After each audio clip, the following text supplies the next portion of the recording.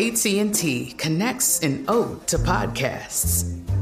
Connect the alarm. Change the podcast you stream. Connect the snooze. 10 more minutes to dream. Connect the shower. Lather up with the news. Sports talk, comedians, or movie reviews. Connect with that 3-hour philosophy show. Change the drive into work in traffic so slow. Connect the dishes to voices that glow. Thank you to the geniuses of spoken audio. Connect the stories. Change your perspective. Connecting changes everything. AT&T. This is your moment, your time to shine, your comeback. You're ready for the next step in your career, and you want an education employers respect. So you're not just going back to school, you're coming back with Purdue Global. Backed by Purdue University, one of the nation's most respected public universities, Purdue Global is built for people who bring their life experience into the online classroom. Purdue Global, Purdue's online university for working adults. Start your comeback today at purdueglobal.edu. When you buy Kroger brand products, you feel like you're winning. That's because they offer proven quality at lower than low prices. In fact, we guarantee that you and your family will love how Kroger brand products taste, or you get your money back. So next time you're shopping for the family, look for delicious Kroger brand products, because they'll make you all feel like you're winning. Shop now, in-store, or online. Kroger, fresh for everyone.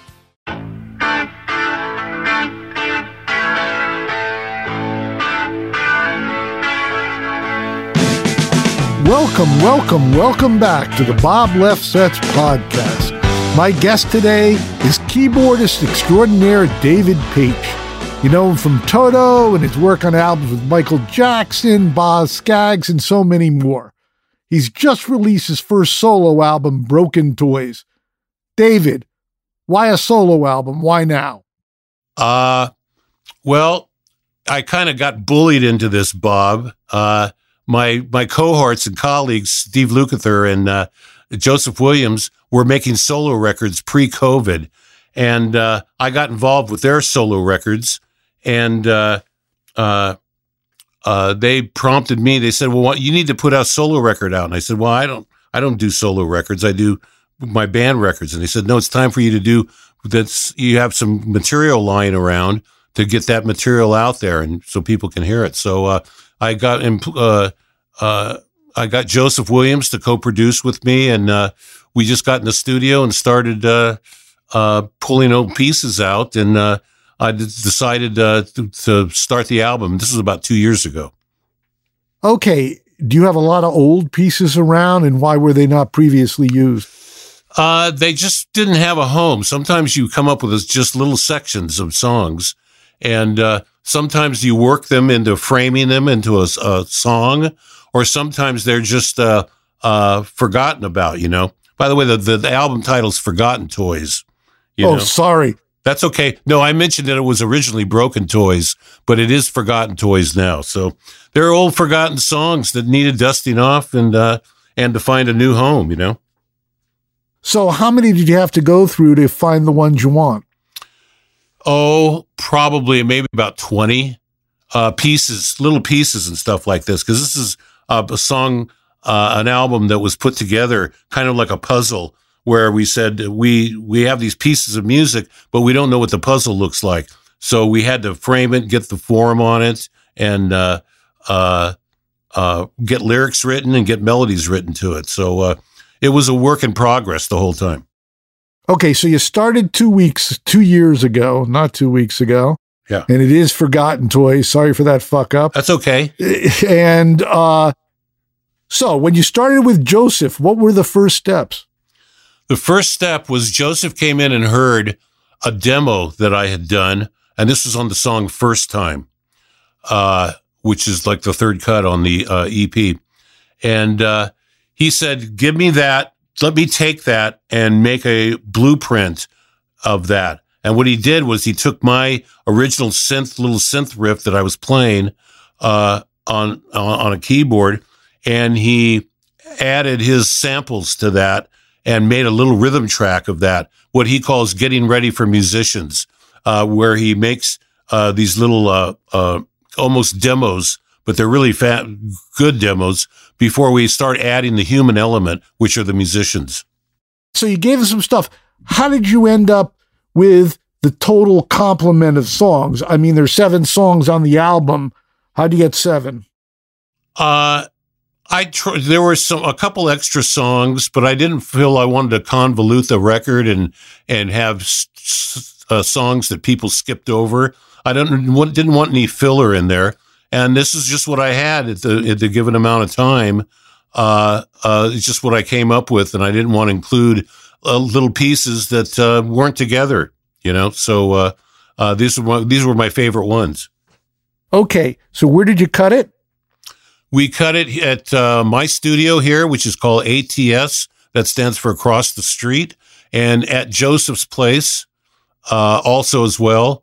And then we went to a few studios to get musicians. Steve Jordan, I sent him a track. Steve Jordan, who's now the current drummer with the Rolling Stones, he did his in New York on Queen's Charade. And I went to Don Felder's house for this Queen's Charade as well to have him put slide guitar on it. And he was great. He's a fantastic slide player. I can't say enough about what a great guy Don Felder is and how much he added to what a magical experience that was watching him play slide guitar. How do you know Felder, who used to be in the Eagles? A common colleague of ours asked me to do overdubs. He was the producer of Don's album, and he asked me to do some overdubs for Don's record. And so the last 2 or 3 albums I've worked on doing overdubs for Don. And then when I asked him to play on my album, he didn't even flinch. It was just a big yes. What time do you need me? He was so great. Now, in the old days, you're a studio musician. You're making, the rate or double or triple. When you call in your friends, people are interested in how it works. Business is totally different. Everybody works for free. How does it work? A combination of both. I don't expect professionals to come in and work for free, but I have certain friends that refuse to work for money and stuff that will they're returning favors. It's kind of like the old barter system. You play on my record and I play on your record. So sometimes it's exchanged that way. Sometimes I write the person a check that's right here, right after they finish playing, and it's a done deal. Okay. And how extensive is your home studio? It's fairly extensive. I have an isolation booth. I have a control room. It was put together by the people by a mastering house called the Mastering Lab, which was a famous mastering facility in LA. Well, those are the gentlemen that put in my sound system because I wanted a studio that sounded that you could listen to professionally to recordings at home, and when you took it out of here, it wouldn't sound different. So I have a very professional small. It's really for a keyboard player kind of producer, but yet I have right behind me, I have a 9-foot grand piano that I've used on all the Toto records, and I've recorded vocals and brass players in here before, and that's about it. And what kind of equipment do you have? What kind of equipment? I've got old and new, just like me, Bob, old and new. Okay. Okay.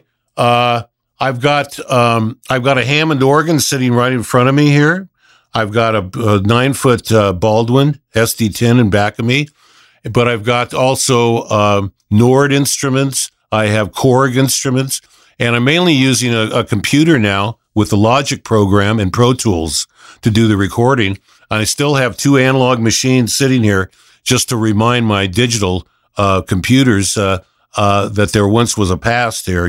They're still sitting here watching behind them. I've got a 24-track Studer and a 2-track Studer sitting in my studio. How long have you had those Studers? Since Toto 4, okay? I've had them.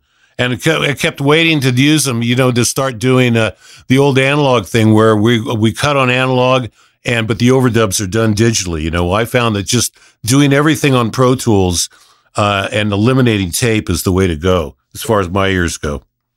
And when did you last use the Studers? Probably about that time, probably the early 2000. I haven't used them. And what do you have for a board and speakers?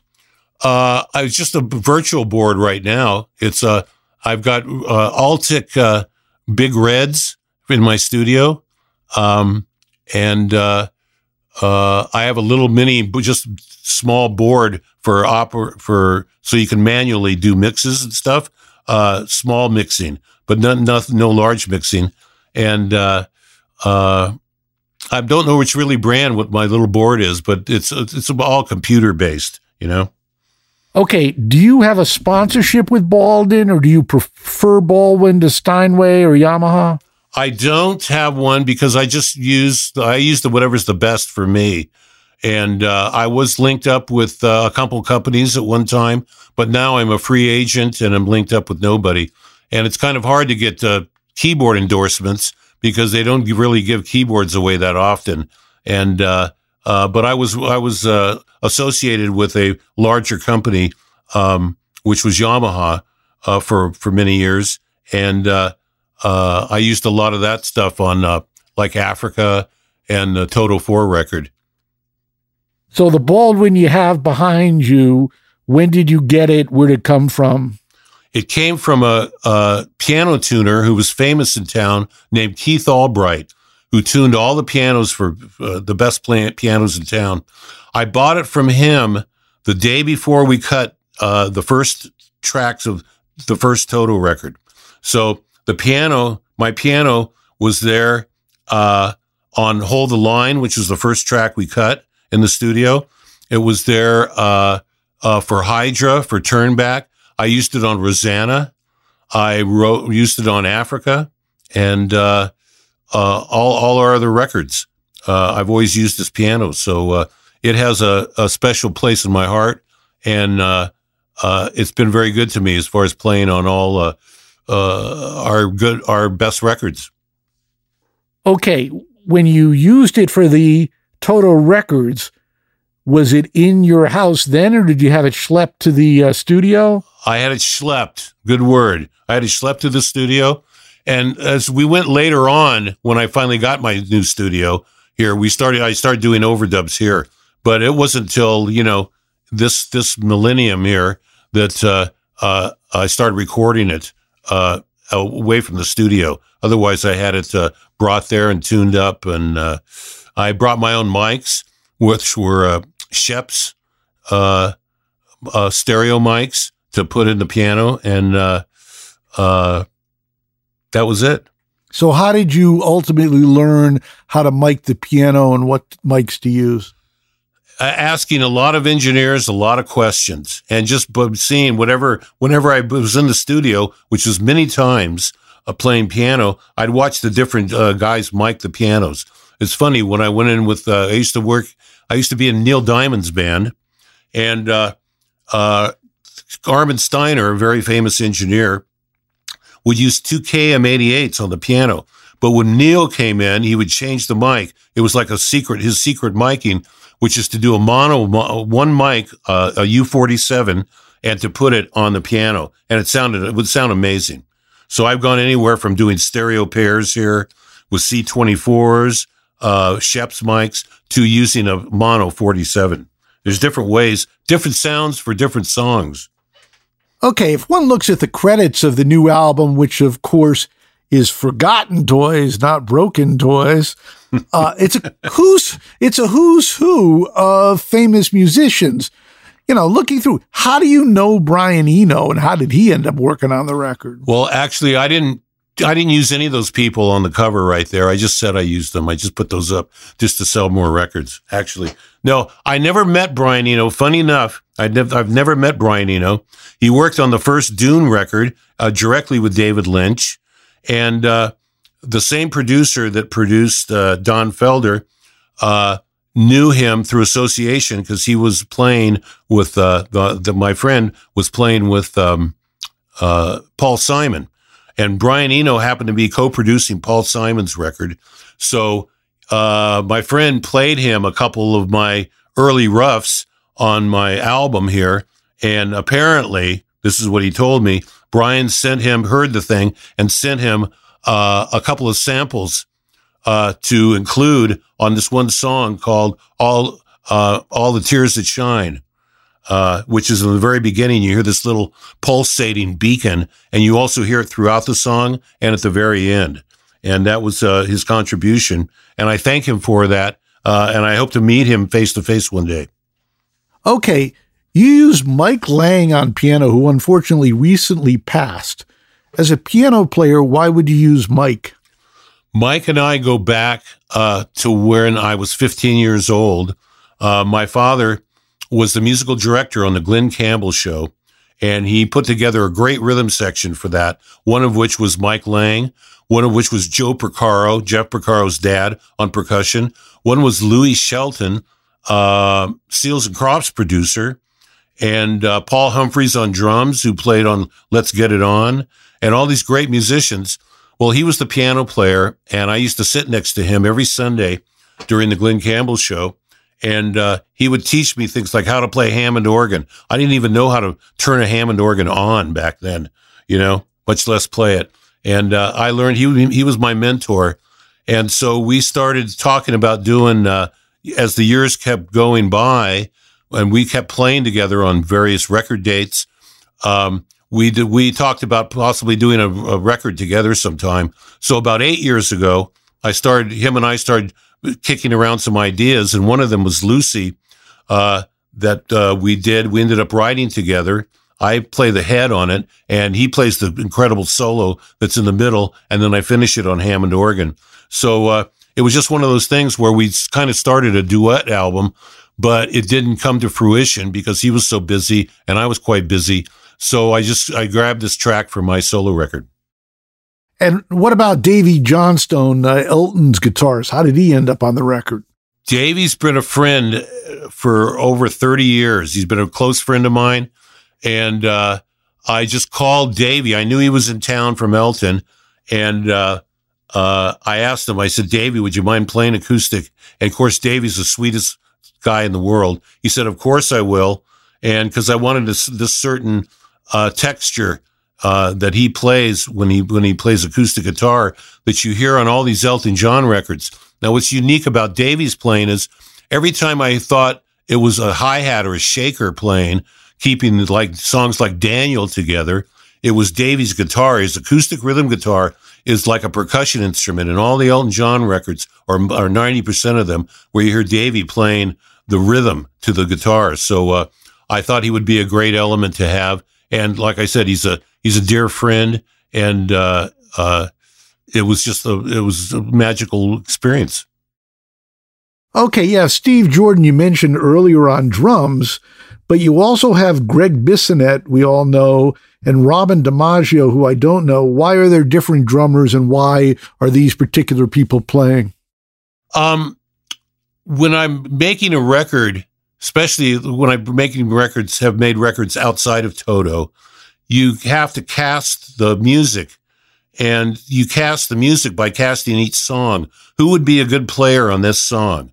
So by having the luxury of doing a solo album, I was able to cast each song.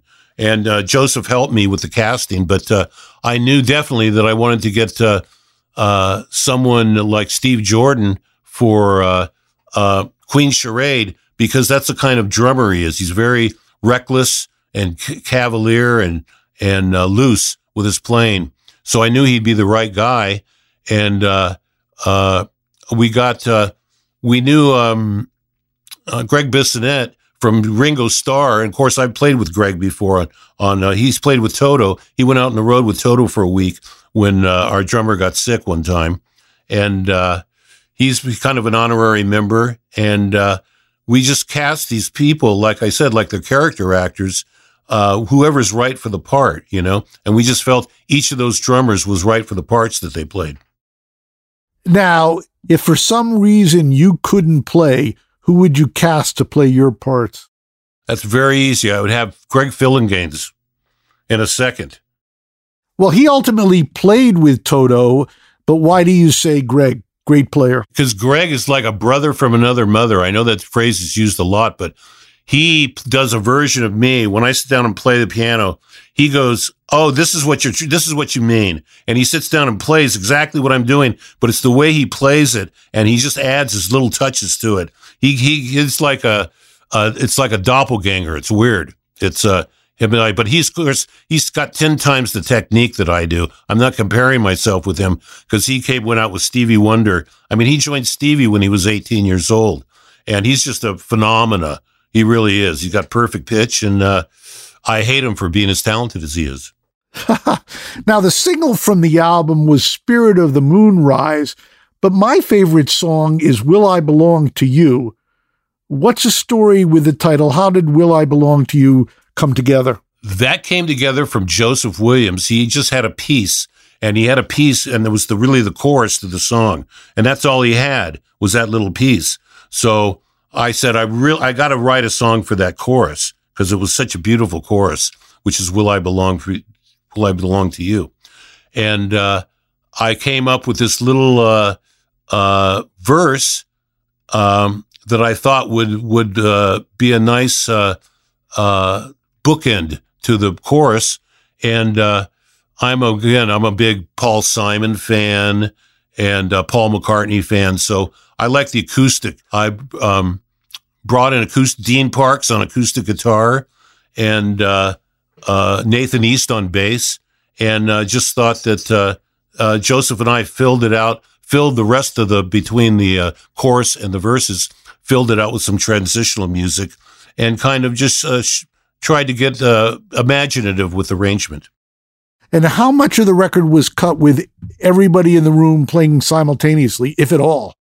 None of it was, but the idea was to make it feel like that, and I think I achieved that pretty much because every time I listen to the record, and I've listened to this album hundreds and hundreds of times, I always feel like I'm listening to a live performance from the guys, because that's the specialty of the instrumentalists that I called in, have the ability to overdub and make it feel like it's being done live right then. It never sounds like an overdub, to me at least, with these particular players.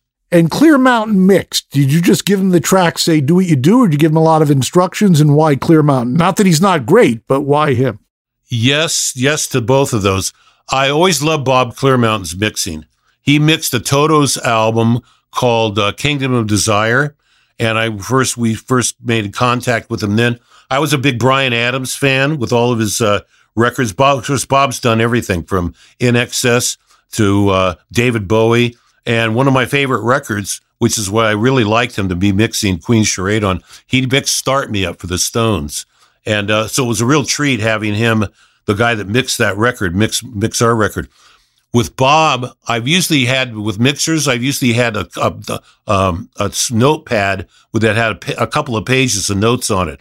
With Bob, I had a whole notepad, and it only had 2 suggestions on it. One was like, turn the vocal up a little bit and turn the bass up a little bit. And it was like 2 suggestions, and the record's done.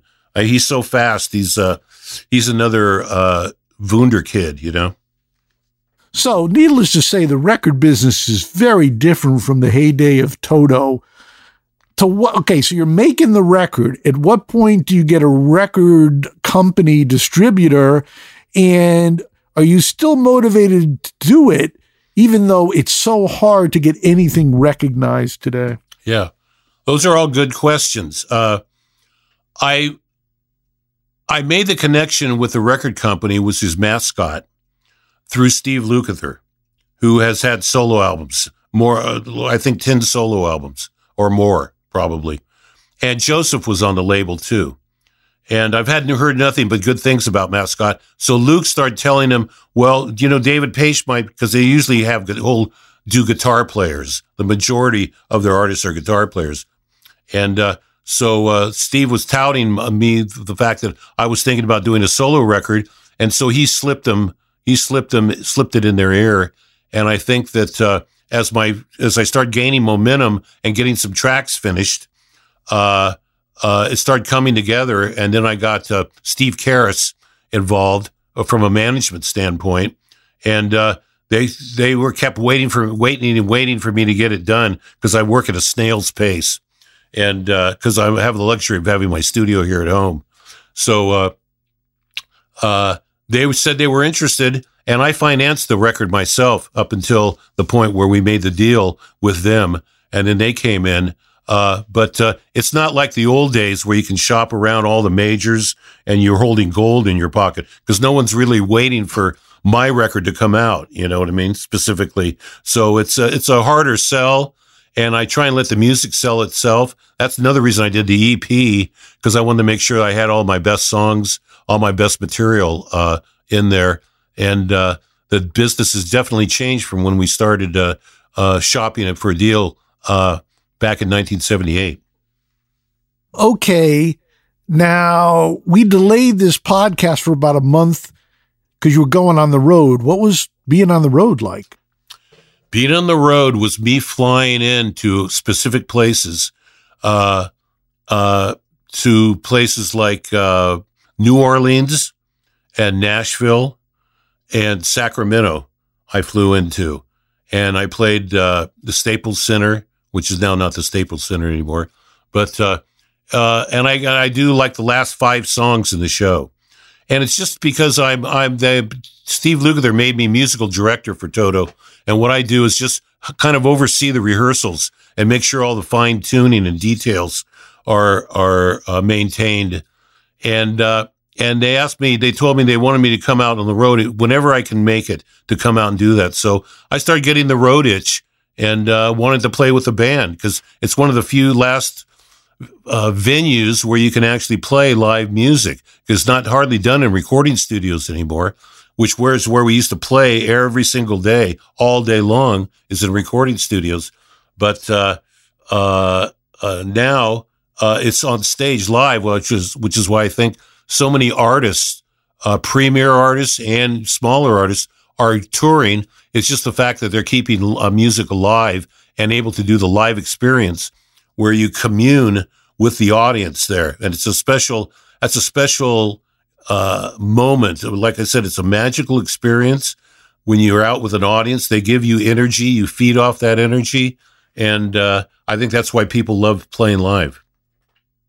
Now, you were dropping in on these dates. What's your, going on the road, there's a million songs, the hour on stage pays for the other 23. Are you someone who likes the road, who hates the road, has done enough of the road? I love the 2 hours on stage that I play the last half an hour of, but I'm past the road. Have moved on to being a homebody here, and I still like to travel. I like to, but I've spent years on buses and have done the road thing. And as I'm getting not old, but a little bit older here, riding on a bus doing one-nighters is a little heavy for me now.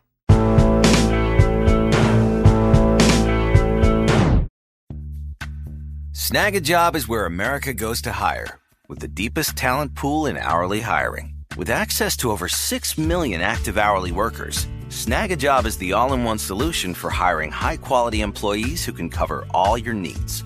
On demand, temp to hire, part-time or full-time. You name the position.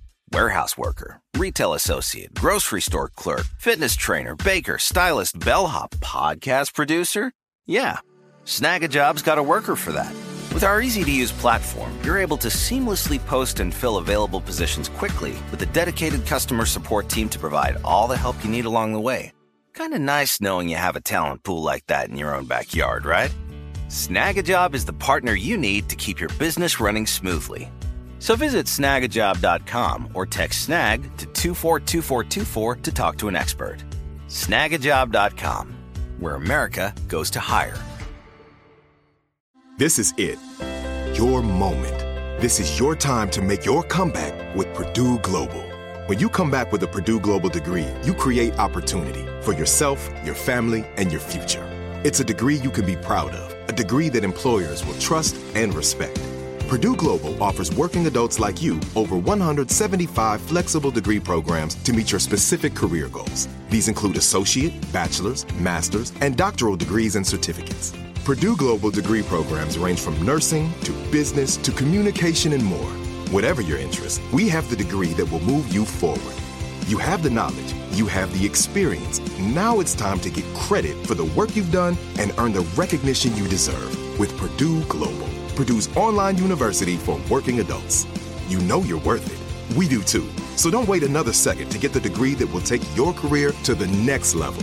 Start your comeback today at purdueglobal.edu. Whether you're a savvy spender maximizing your savings with cashback rewards, a thrifty rate watcher seeking the lowest interest, or a travel enthusiast looking for extraordinary perks, Kemba Financial Credit Union has a visa to complement your lifestyle and unique needs. Apply today at Kemba.org to unlock a limited time 2% cash back on purchases and pay 0% interest on balance transfers for an entire year with a new visa from Kemba. You deserve a card that works for you. Restrictions apply. Offer ends June 30th, 2024. Okay, you say you work at a snail's pace. Go a little deeper. Why so slow? Why so slow? Because I'm a perfectionist, and I pay attention to details. Now, the reason I got into details was when my first record date, hit record, was a song called Diamond Girl with Seals and Crofts.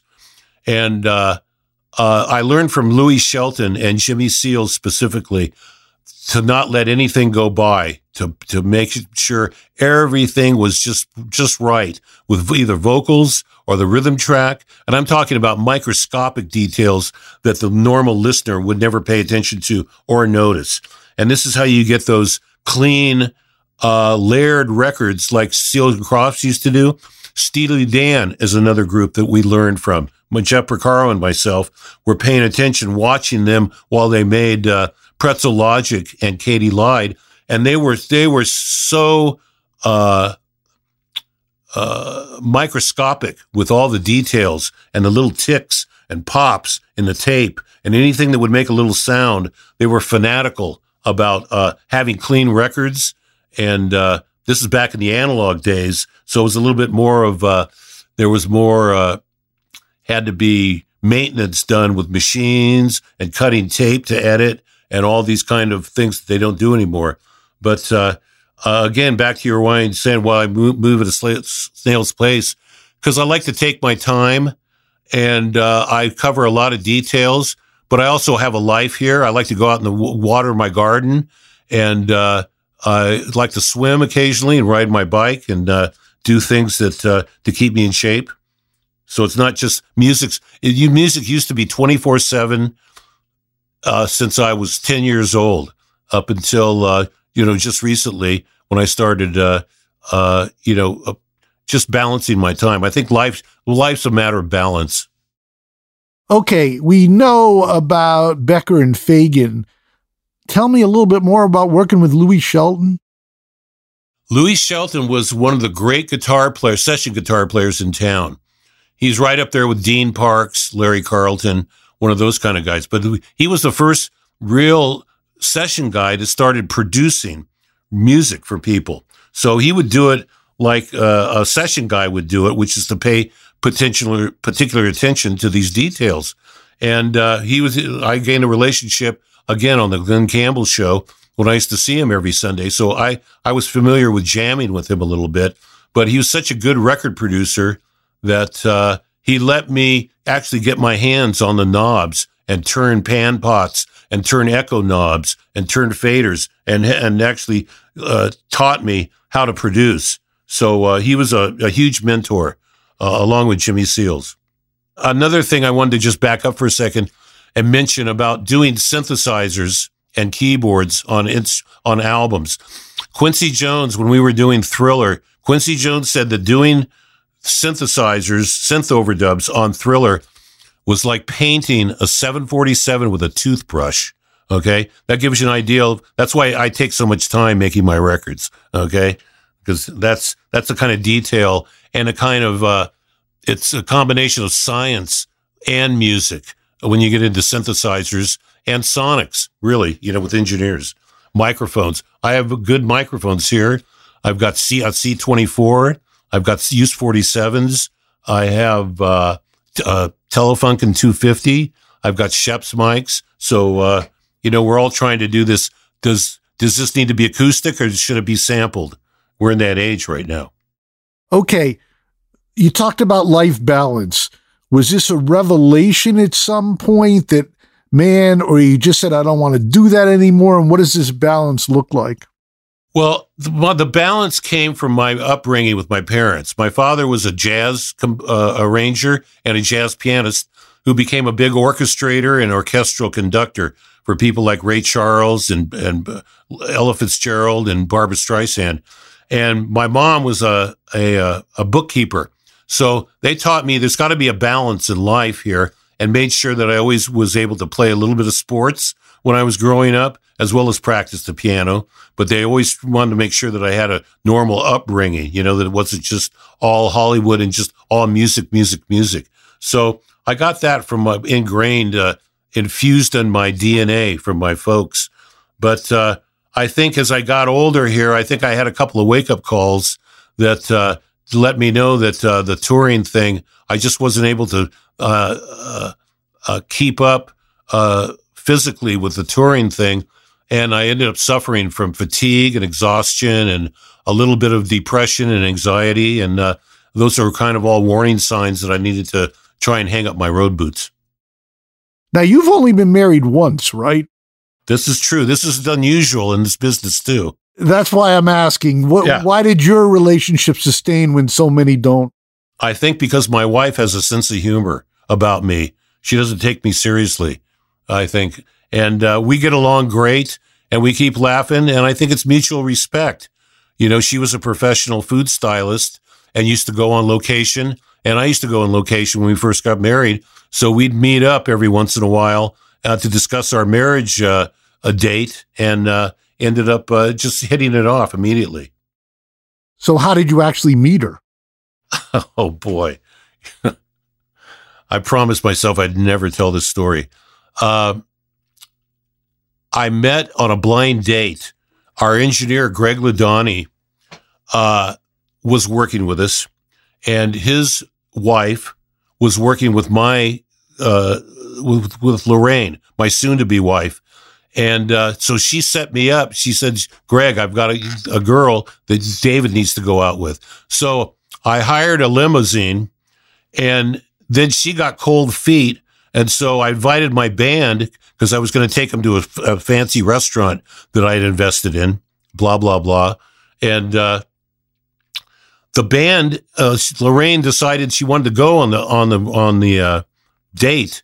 So it caught me off guard. So my band showed up just before she showed up, and they ended up sitting in the limo, and I sat in the front seat with my girlfriend, Lorraine, with the limo driver all the way to the restaurant. That was my first date experience, which was like, it couldn't be worse, but she made it. She was laughing the whole time. She thought it was hysterical, and that's why we're still married. And how often do you play? I try and play every day, and I just about do.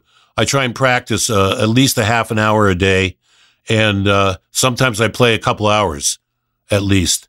And I find that I need to, even when I go on the road, I just got back from the Zurich Film Festival, and I always bring a little keyboard with me so I can practice in my room to keep up my chops. Otherwise, if I go 2 or 3 days without playing, everything starts tightening up a little bit. Okay. So you grew up in the Valley where? I was born and raised in Reseda, and that's where my folks lived on Hesperian Satakoy in the Valley. And when they were 5 years old, my parents moved to Hidden Hills, which wasn't all foo-foo at the time, and it was just hardly anybody but horse people out there. And they told my dad he had to get out of the Valley and move outside, out to the outskirts, because he wasn't getting enough sleep writing arrangements and stuff. So it was for health reasons. He ventured out into the Hidden Hills area, which has become, the home of the Kardashians now. But that's where I lived. That's where I lived from 5 until 21, when I entered college. And so that's how I grew up. That's where I was a Valley boy, And where do you live now? I live in Calabasas. Okay, not that far. I know. Right, kind of where I grew up, right across the freeway from where I grew up, off of Mulholland Drive. Okay, when did you realize your father was a musician, and when did you become interested, fascinated by that?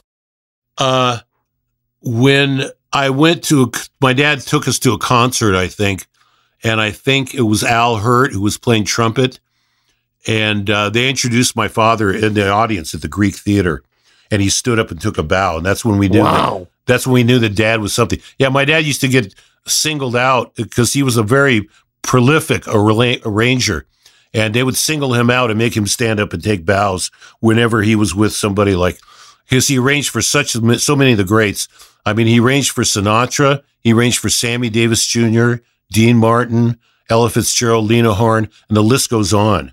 You know, he was because he handled big orchestras. That's what his claim to fame was, that he wrote classical style or string parts and orchestral music. Take for instance, The Way We Were. My dad produced and arranged that record for Barbra Streisand.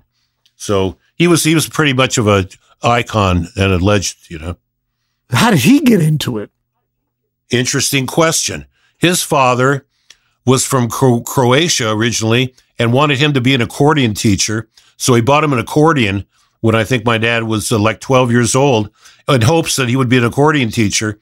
And my dad loved jazz so much, he started learning how to write music and learning how to play jazz, and ended up joining the Air Force band in the Army, of which he still played accordion, believe it or not, in the jazz band. I have a picture of that. And he just kept at it. And then he finally went to USC and the LA Conservatory, which his colleagues at the time were John Williams and Andre Previn. And he got a master's degree in composition from USC, and learned how to write fugues and all the classical training that he needed to launch into doing orchestras. So how many kids in the family? My family? Yeah. I have one daughter. No, when you were growing up, brothers, sisters? I had one sister, one older sister. Okay. So at what point do you start taking lessons? I started taking lessons around 8 years old. I started playing the piano when I was about 5. I think my dad had done 2 versions of a song called Blues in the Night. My mama done told him, da-da-da-da-da.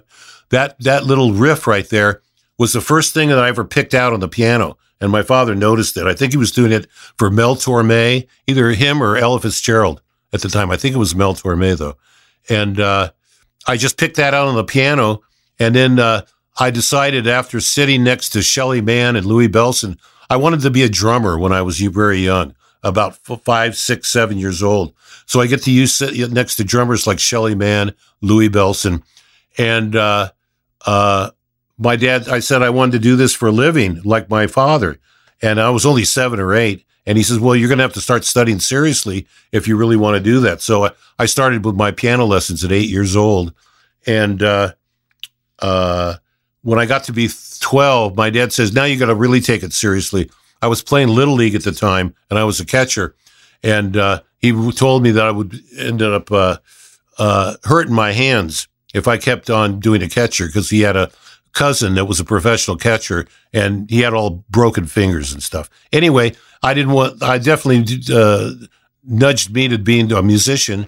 And at 13, I got a classical pianist teacher that trained me for the next 4 to 5 years. And it gave me all my sound and technique. It really changed my life. So you're taking piano lessons.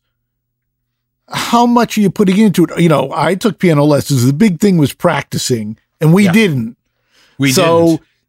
Right. Well, not enough. You know, you go back the next week, whatever. Right. So what, you were dedicated, and what happened to the drums? The drums, I found out, this is another funny story.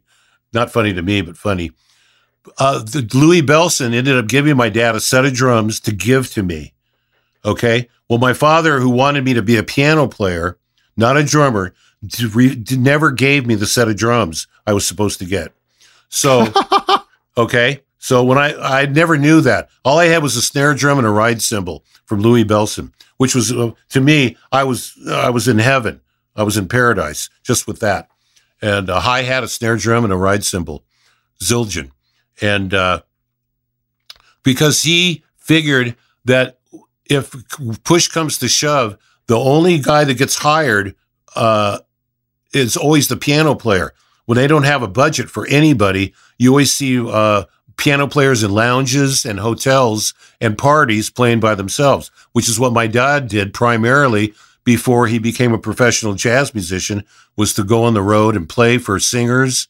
Dorothy Dandridge was, he accompanied her, and Peggy Lee also. And so he instilled in me that he said, you don't want to be an old guy having to lug all your drums around. There's always a piano there. And now I told him, I remember I called him and said, Dad, now I have 3.5 tons worth of gear I got to transport from one stage to another. And the irony in that just, it just made us both laugh. Okay, you're a year younger than me, so we're essentially the same time. I'm growing up on the East Coast in the suburbs. You're in the heart of the action. So what do I remember? I remember the folk scene, and then the surf and car scene, and then the Beatles came along and everybody formed bands. What was going on for you? I was playing drums in a surf band. I was 8 years old and doing Wipeout, doing the solo to Wipeout. And then I had an epiphany. My dad did a record with Johnny Rivers called Poor Side of Town. It was Johnny Rivers' first hit single. And there was a piano player that played the track on it named Larry Knechtel. Now, I know he's not that familiar to a lot of people out there, but he played the piano on Paul Simon's Bridge Over Troubled Waters. And he was the most incredibly talented, new, funky player I'd ever heard in my life. Brilliant player. I mean, if you hear Bridge Over Troubled Waters, you can see what kind of player this guy is. And he played on so many people's hit records. He also played bass on You've Lost That Love and Feeling. And that was my epiphany. As soon as I heard what he was playing, because he didn't play rock and roll like the older guys, jazz guys, where they played the triplets up high. He was down on the last low 2 octaves of the piano, rolling its sound, so it sounded like a rhythm guitar. And I was just amazed by that. And I just gravitated toward that and started following him, sitting next to him on sessions so I could steal everything that he knew. Okay, you're growing up. When I was growing up at the same time, had the transistor under the pillow, but you were in Hollywood. You know, to what degree were you a fan of popular music, listening on the radio, dedicated, or it was more about playing sports? What was it like? I was credibly submerged in music. My dad was working with great artists. I was just taken by all the artists at the time. I loved folk rock. I loved country. I loved classical stuff. I loved all the music of the time, especially the Beatles. I'm still a huge Beatles fan and a Rolling Stones fan. And to this day, again, like you said, we kind of dropped off. The surf music dropped off, and we started wanting to play in bands that were playing Jimi Hendrix and the Beatles and Traffic kind of songs. I got in a band that we did nothing but Traffic and Hendrix songs.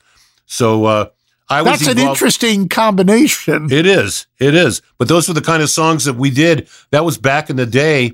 You know, you'd have Sly Stone on a bill with Hendrix and Chicago at a stadium, you know? So that was they were more diverse back then when it comes to putting acts together, I think. And I think absolutely. Because my dad was required listening, he got all these free records all the time because he was doing TV shows.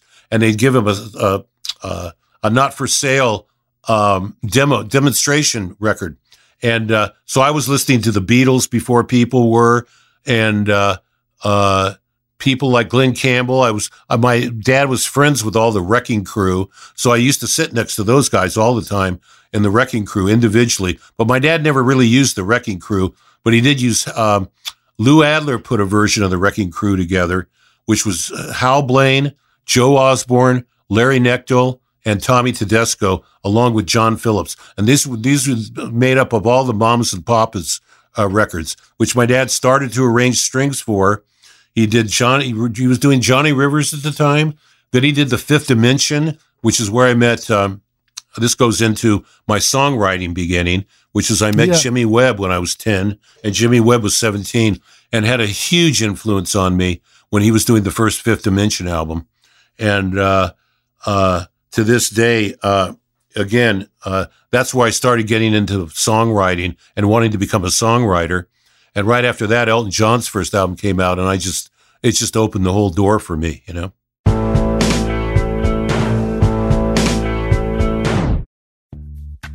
Snag a Job is where America goes to hire, with the deepest talent pool in hourly hiring. With access to over 6 million active hourly workers, Snag a Job is the all-in-one solution for hiring high-quality employees who can cover all your needs. On demand, temp to hire, part-time or full-time. You name the position. Warehouse worker, retail associate, grocery store clerk, fitness trainer, baker, stylist, bellhop, podcast producer. Yeah, Snag a Job's got a worker for that. With our easy-to-use platform, you're able to seamlessly post and fill available positions quickly with a dedicated customer support team to provide all the help you need along the way. Kind of nice knowing you have a talent pool like that in your own backyard, right? Snag a Job is the partner you need to keep your business running smoothly. So visit snagajob.com or text snag to 242424 to talk to an expert. Snagajob.com, where America goes to hire. This is it. Your moment. This is your time to make your comeback with Purdue Global. When you come back with a Purdue Global degree, you create opportunity for yourself, your family, and your future. It's a degree you can be proud of, a degree that employers will trust and respect. Purdue Global offers working adults like you over 175 flexible degree programs to meet your specific career goals. These include associate, bachelor's, master's, and doctoral degrees and certificates. Purdue Global degree programs range from nursing to business to communication and more. Whatever your interest, we have the degree that will move you forward. You have the knowledge, you have the experience. Now it's time to get credit for the work you've done and earn the recognition you deserve with Purdue Global, Purdue's online university for working adults. You know you're worth it. We do too. So don't wait another second to get the degree that will take your career to the next level. Start your comeback today at purdueglobal.edu.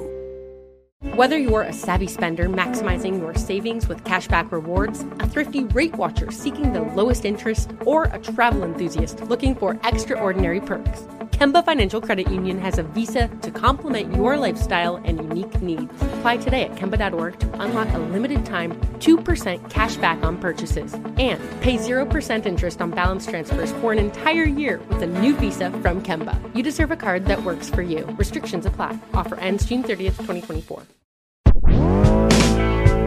When did you actually start writing songs, and how frequently and how good were they? I started writing when I was about 13.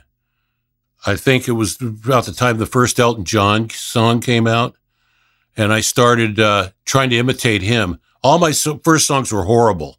You know, they were just imitations of Elton John's first album, The King Must Die. Love that record. Yeah, I love that record. And I wasn't writing too often because, again, I was a little bit slow, but I really wanted to be Elton John and to perform on piano and write songs like that. And I just kept at it, writing bad song after bad song. Of course, they were incredible to me because I was trying to be like Elton.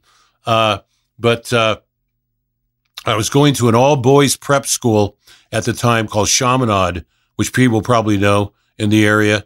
It was an all-boys school, and I had short hair and horn-rimmed glasses, kind of like Elton, you see in his pictures.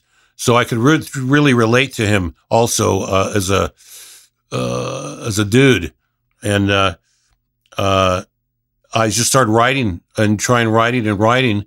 And then I wrote a song. My dad started doing the Glenn Campbell show in about 71, I think. And I wrote a song. My first hit record, it was semi-hit record, was a country western song called Houston, I'm Coming to See You. And it was Glenn Campbell made it a title track on his album. And so that gave me the confidence to keep writing and to keep at it. Okay, little bit slower. How did you write that song? How did it get in front of Glenn Campbell? And how did you feel when he did cut it? Okay, good questions. Again, my dad was doing the Glenn Campbell show. Jimmy Webb had been writing all of Glenn's hit records, which had to do with By the Time I Get to Phoenix, Galveston, Wichita Lineman, all these city songs. So I thought, well, I'll just follow along Jimmy Webb's lines and write a song called Houston. And so I made up a little ditty. And if you get a chance, you listen to it, you'll see how I'm kind of trying to be like Jimmy Webb on it. And then my father, unbeknownst to me, was so impressed with it. And I just did it. I had a little Revox 2-track that would belong to my father, where you could do sound on sound and you could overdub with it. So my father snagged the tape and played it for Glenn Campbell. Just my little rough demo that I would have never in a million years played anybody to this day. And Glenn said he liked it and he wanted to cut it. And I was taken aback. I was just flabbergasted, that he actually wanted to do my song. So immediately I'm thinking, well, we got to get Hal Blaine, Joe Osborne, and the Wrecking Crew guys cut my song. Like, I thought I was one of the Wrecking Crew myself, at the time. And that started it all for me. Got on a station. Now, check this out. There was this country western station that I used to listen to when I was going to USC called K Barbecue. How's that for a radio station? KBBQ. And they played it all the time. Did you ever get paid for it? I sure did. I got a union double scale, and I got some royalties. I also won a publishing award that year for the most played songs, ASCAP award. I think I got, and I got flown to Nashville and met Roy Clark and all the big country stars there. What'd you do with the money? What'd I do with the money? Put it toward a car. Well, that's what I figured. Yeah. All my money came from bar mitzvahs, weddings, and that song. But mainly bar mitzvahs and weddings for 4 years, all to pay for a car. What was the car ultimately? It was an Econoline van 300 because of course I'm a keyboard player. I have to be able to fit a Fender Rhodes or a Hammond organ to get to the gig. So I bought an Econoline 300. Now, the interesting part about this story is I used to go on the road with Sonny and Cher, and I would park. My parents had another ranch up in Santa Ynez Valley, and I used to keep my van at the ranch when I'd go on the road with Sonny and Cher for 6 weeks, or Seals and Crofts. I'd tour with them. And I came back off the road one day, and my van was gone. And I said, where's my van? And my dad said, I sold it. And I said, what do you mean you sold it? He goes, it's on my property. He goes, it's mine when it's on my property. This is my dad, he was like a junk collector also. And he said, yeah, it was on my property, so I sold it. I said, well, how much money did you get for it? He said, $1,500. I said, what did you do with the money? He said, I spent it, and it just solidified our relationship so much more. Wait, that sounds like a bad story. It is. Why did it solidify your relationship? I'm being sarcastic right now. Trying to be. Okay, so your relationship with your father was not good as you got older? Well, I always had a great relationship with my father. Him and I used to get to work with him. I was his wingman on sessions. I started out as a pencil sharpener, which me and Joseph Williams talk about this all the time. He did the same thing I did with his dad, John Williams, which was all we did was sharpen our dad's pencils when we were allowed in the room with him to listen to them writing music, because there was very little music being played on piano. Most of it was writing between his father and my father. Well, so I was talking about the relationship with your father, but let's just move on. Yeah. You play in that band with Wipeout and drums at 8. The Beatles hit when you're 10. Yeah. At what point do you start playing in bands? I started playing in bands. Well, look, again, the first band I was on drums. Okay, that's my surf band thing. But then I started getting, there wasn't any really electric piano instruments. So I started playing acoustic piano when everybody else had electric guitars and bass. I was playing up spin-it pianos at dances for schools and stuff like that. I must have been 11 years old when I started playing in bands with acoustic piano. And of course, you couldn't hear me, so we'd always put a vocal mic into another channel in the amplifier and stick it down in the piano so you could hear the piano, which I think a lot of piano players had to do that at that time because there was no Fender Rhodes yet. But then a life-changing situation happened. My dad got me a Fender Rhodes, 88, and that just all of a sudden I was able to be joining a band. That's when you saw KHJ giving away all that Fender gear, and they were giving away Fender pianos. Well, my dad happened to know someone that had an endorsement, which was Louis Belson, the drummer, and I got a Fender Rhodes. And shortly after that was when my dad did the Glenn Campbell show, and he hired Joe Porcaro. No, this is no lie. Hired him, and Joe had just moved out from Connecticut, and Joe Porcaro's son was Jeff Porcaro. And Jeff's band, which is called the Merciful Souls, had just won the Battle of the Bands contest in the Valley, in the San Fernando Valley. And they just lost their piano player. I think he passed away. And Joe says, they're looking for a piano player. You should get together with my son, and arranged for us to switch numbers. And that's when I met Jeff Porcaro when I was like 14 and a half, 15 years old. And we became best friends, and I played with him ever since. Okay, so those bands that you played at bar mitzvah parties, etc., that was with the Porcaro brothers? No, those are different bands. There were the Shermer brothers and Dan Holtzman and his brother. These were specific bar mitzvah wedding bands, like the weddings, like when you see the movie The Wedding Singer.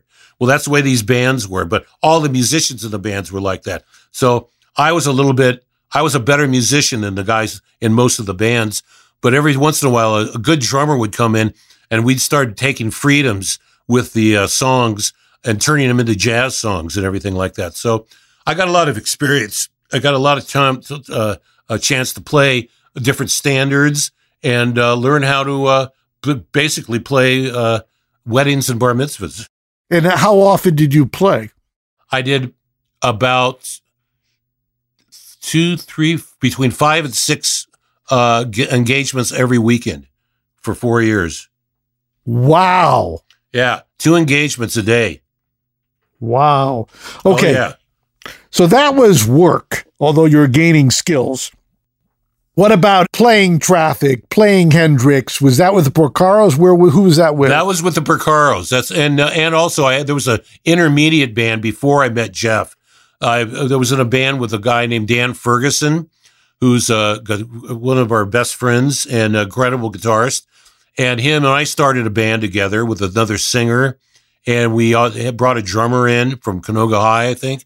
And we started doing Hendrix songs and Traffic songs. There's in Hidden Hills, there was a place called the Hidden Hills Pool, and they used to have dances there. And we got the gig playing a dance at the pool. So we had a singer who had a strobe, believe it or not, had a microphone and a strobe light, which is why we hired him, okay? And it turned out to be a incredible gig, and as time went on, and we broke up kind of in high school, and that's just when I met Jeff. So did you ever meet or work with Stevie Winwood? I met him one time on the phone. No, I met him. They were doing a tribute to Mike. Yamaha did a Mike McDonald, I think, tribute. And I think Stevie Winwood was there, and I got to meet him. But Jim Horn, there's a very famous saxophone player who I met when I was 12 years old, very famous, guy named Jim Horn, who's played with the Beatles. He's played with Clapton and the Stones. Everybody knows Jim Horn. Well, he said, someone's going to call you today. And I was in Nashville with Jim, and the phone rang, and it was Jim. It was Stevie Winwood on the phone because he knew I was a Stevie Winwood fan, and he introduced himself to me on the phone. And I was in heaven. I was just like I was walking on clouds, because Stevie Winwood was a big influence on me. And when you played with the Porcaros, did you ever play for money, or were you just playing in the garage? We were at the first time we were playing in the garage, but there's an old joke that says, how do you get a band to get together and play? Get them a gig, so they were rehearsing for a gig at the time. We were learning all these songs. So they had to teach me all the new songs, which were mainly Blood, Sweat, and Tears songs, Buddy Miles songs, and Sly and the Family Stone songs, And I brought in a little bit more of the rock and roll stuff. I brought in the Rolling Stones, Give Me Shelter, and Three Dog Night, and that's what kind of stuff I was listening to. Okay. Many musicians in that era did not go to college. How did you end up going to college, and did you finish? My dad went to college, and I had a long talk with my dad. Dad, should I go to college? And he told me, he says, that's a good question. He goes, musically, I'm fine. I'm going to be fine musically. But he says, his advice to me was, you're going to go to college one day, and that one day you're going to learn something that's going to change your life and be with you for the rest of your life. And so I just took his advice. I had total faith in my father, and I went to USC for 2.5 years. And in fact, there was a day came when they taught modulation in USC, which is how to modulate transition from one key to another key.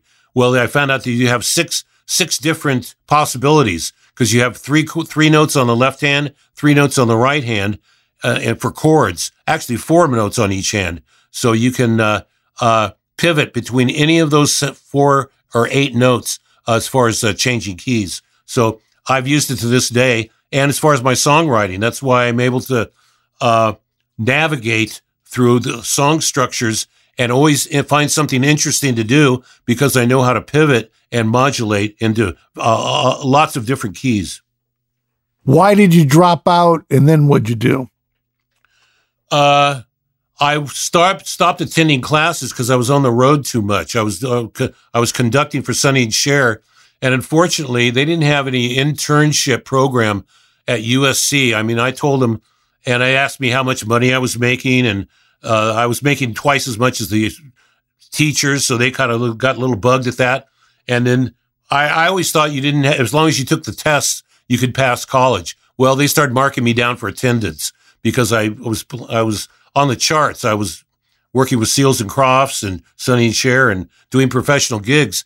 But I might as well have been playing billiards at a pool hall for all they cared at the time there, I'm sure it's changed now because they have the Thornton School of Music, and they have movie sound stages, and they teach record production. But all that was like joining the circus at the time. So how did you first get these road gigs, and who did it start with, and who did it evolve to? My first road gig was with Sonny and Cher. And funnily enough, Jeff Porcaro had just gotten the gig before I did. So Jeff was the first guy, and he left high school early. Didn't graduate high school. He went back and got his diploma, but he left high school early to go on the road with Sonny and Cher. And they were huge at the time. They were like the... So how did you get the gig? I got the gig because my dad ended up... Sonny Bono, they called my dad to arrange a song for Cher's album, I believe. Sonny was producing, and he'd heard about Marty Paich. He knew Marty Paich, and he asked him to arrange a couple songs. Well, my dad hired me, which is something he rarely did back then, hired me to play on this song, and Sonny Bono heard me and really flipped out over my playing. So Jeff Porcaro calls Sonny and says, I have the new keyboard player for you. And Sonny goes, tell that guy to stand down. I just found a new keyboard player. So when I showed up at Jeff's house, Sonny Bono showed up, and he goes, here's the new keyboard player. And Jeff goes, well, that's the guy. I just joined my band right there. I was the same guy. And that's how I got the gig, because Sonny hired me and Jeff recommended him to me. So how long did you work with Sonny and Cher? What was that like? That was probably about 3 years. That was fantastic. They had private jets at the time. And believe it or not, I came right out of all-boys high school. And the jet that they hired was the Hugh Hefner Playboy jet. So it was like put us in a candy shop, you know what I mean? And I was on the road with them for 3 years, but they'd go on the road for 6 weeks and then come back for 3 months. Go on the road for 6 weeks, come back for 3 months, that kind of thing. But we did a little time in Vegas. I was a musical conductor at the Sahara Hotel. My name was up on the marquee, and I was about 19 years old. And that's my Sonny and Cher experience. Okay, were you partaking of the fruits of the road? Well, funny you should mention that, Bob, because I had to sign an NDA before I did your program today that forbids me to talk about any rock and roll mischief during that time, okay? Well, that would imply that you did partake in rock and roll mischief. We had a couple of cups of coffee, and like I said, there was the 80s, 70s, and 80s, and we'll just leave it at that. Okay, so you're working with Sonny and Cher. They're working once every couple of months. Are you doing any sessions? Or are you just going to school? How do you start doing sessions? Once I did, I was going to school. They were even flying me in to go to school because they wanted me to keep me. And my dad says, well, he's going to school. They said, we'll fly him into USC. So I go to school once a week on their ticket. And what happened? Then the big day came when I did Diamond Girl for Louis Shelton. And as soon as that became a hit record, and there you can pretty much hear my piano part on it pretty good. The word got around, and I started getting hired for sessions, a lot of sessions. But I was still doing bar mitzvahs and weddings at the same time. I carried that on because it's always musicians need to pick up money where they can get money. You know, it's not a steady job like a 9-to-5er. Although it became that later on when I started getting really busy with sessions. Okay, so you work with Sonny and Cher for 3 years. Why does that end? And you go back out on the road, or what? That ended because I think Sonny and Cher were they broke up, their marriage broke up, but then they kept it together for a little while. And my dad became the musical director on the Sonny and Cher show after that. And Jeff and I were both playing on that show. And then I think the show either got canceled or something else took it for a break. I think another show came in and replaced it. And so we all started looking for gigs. And that's when Jeff joined. I thought we were going to get out of the ending result out of doing all these gigs was going to be put our band back together from high school after we eventually got experience down the road. But Jeff got an invitation to join Steely Dan, which he accepted because he was a gigantic Steely Dan freak. And he joined Steely Dan. So I thought, well, there's goes my dream, you know. We'll never be able to put the band together, and I won't be able to be Elton John, and it's just looked dismal. And then Steely Dan broke up and started hiring session guys, which they kept hiring Jeff, but they had no more road band. So Jeff decided after Silk Degrees, which I'm jumping ahead here, after Silk Degrees, a lot of... Wait, don't jump ahead. I won't jump ahead. Okay, Sonny and Cher. Do you go out with any other bands after Sonny and Cher? Yes, I went out with Seals and Crofts, and the only people else I went out with we're getting to that, which is Boz Scaggs. Okay, so you work with Louis Shelton. You start to get studio gigs. At what point can you give up the weekend gigs and just be a studio musician? A couple years after I think Diamond Girl hit, I think I was doing 3 dates a day, 5 days a week, which is pretty good. And, I think I stopped taking bar mitzvahs and weddings, and I was able to afford that.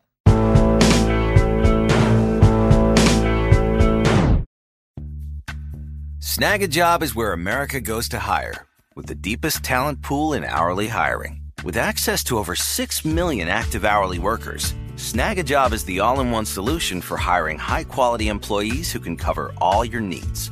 On demand, temp to hire, part-time or full-time. You name the position. Warehouse worker, retail associate, grocery store clerk, fitness trainer, baker, stylist, bellhop, podcast producer. Yeah, Snag a Job's got a worker for that. With our easy-to-use platform, you're able to seamlessly post and fill available positions quickly with a dedicated customer support team to provide all the help you need along the way. Kind of nice knowing you have a talent pool like that in your own backyard, right? Snag a Job is the partner you need to keep your business running smoothly. So visit snagajob.com or text snag to 242424 to talk to an expert. Snagajob.com, where America goes to hire. This is it. Your moment. This is your time to make your comeback with Purdue Global. When you come back with a Purdue Global degree, you create opportunity for yourself, your family, and your future. It's a degree you can be proud of, a degree that employers will trust and respect. Purdue Global offers working adults like you over 175 flexible degree programs to meet your specific career goals. These include associate, bachelor's, master's, and doctoral degrees and certificates. Purdue Global degree programs range from nursing to business to communication and more. Whatever your interest, we have the degree that will move you forward. You have the knowledge, you have the experience. Now it's time to get credit for the work you've done and earn the recognition you deserve with Purdue Global, Purdue's online university for working adults. You know you're worth it. We do too. So don't wait another second to get the degree that will take your career to the next level. Start your comeback today at purdueglobal.edu. Whether you're a savvy spender maximizing your savings with cashback rewards, a thrifty rate watcher seeking the lowest interest, or a travel enthusiast looking for extraordinary perks, Kemba Financial Credit Union has a visa to complement your lifestyle and unique needs. Apply today at Kemba.org to unlock a limited time 2% cash back on purchases and pay 0% interest on balance transfers for an entire year with a new visa from Kemba. You deserve a card that works for you. Restrictions apply. Offer ends June 30th, 2024.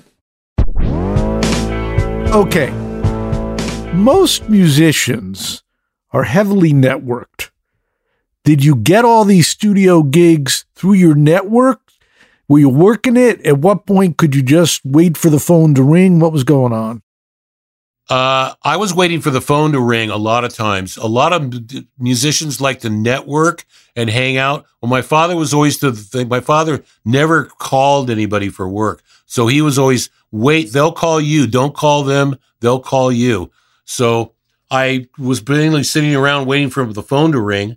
And sometimes it would be a contractor saying, your father wants you for a date. Sometimes my father would hire me, and it would be great because I would be on the inside of the loop as far as the parts go. And so it's mainly word of mouth. And that's how musicians get their thing, is credits on albums. That's how networking was done back in the day, you know? And then what kind of sessions were you doing? I was doing R&B sessions. I started working at Motown, which was called Mo West, where I got to work with people like Dean Parks, people like Clarence McDonald. We very rarely knew who the artist was because on the top of the page, they wouldn't put the artist names. They would just cut a track. And because sometimes it would go to Diana Ross, sometimes it would go to Thelma Houston, and sometimes you just didn't know who the artist was on it. So I think I worked on some things for Thelma Houston and Diana Ross. But other than that, I was working a lot at Motown. I started doing more Seals and Crofts records. And what else was I doing? Just a lot of demos and a lot of freelancing sessions of people that you never heard, you know? So how does it turn into Silk Degrees?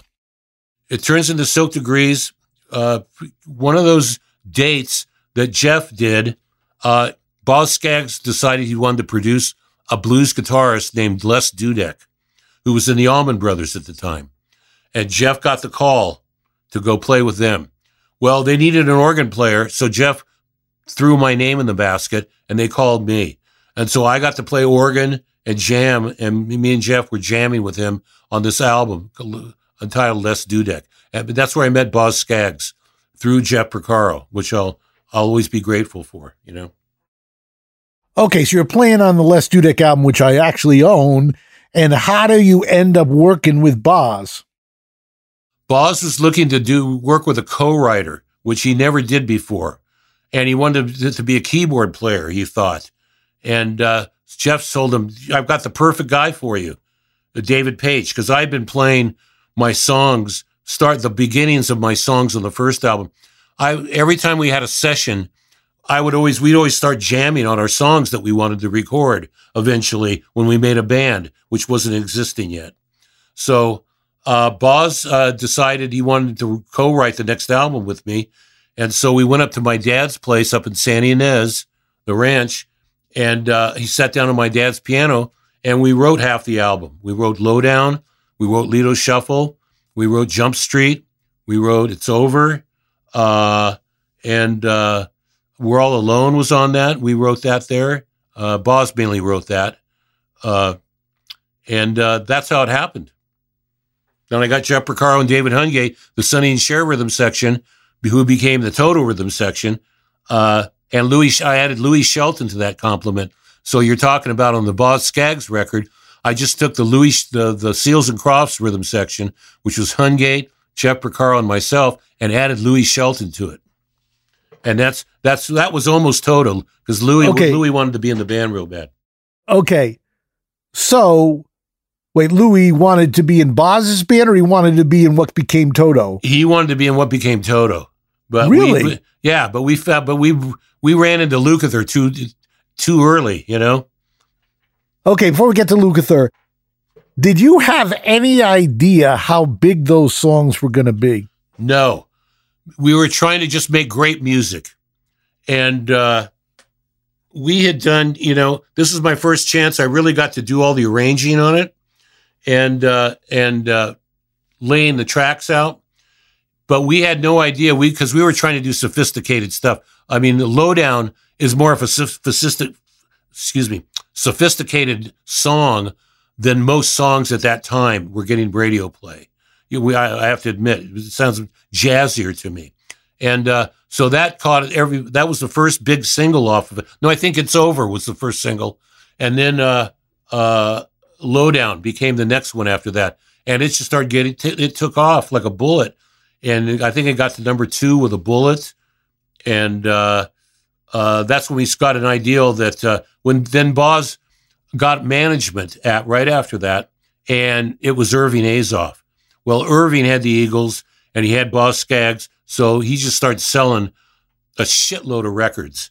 They were still selling like 100,000 records a day at the peak of Silk Degrees. And the only album that was ahead of that, where we never got to number 1, was Frampton Comes Alive, was number 1 for like 12 weeks. So we were always at number 2 with a bullet, never got to number 1 with Silk Degrees. What did Joe Wissard add or not add?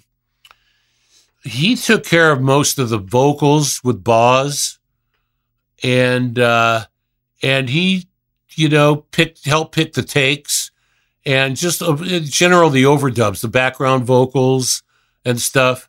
But it was a combination of me and him that made the album. Okay, so when Boz went on the road, did you go on the road with him? Yes, I went on the road. Jeff went on the road, and I think Hungate went on. Yeah, Hungate went on the road too.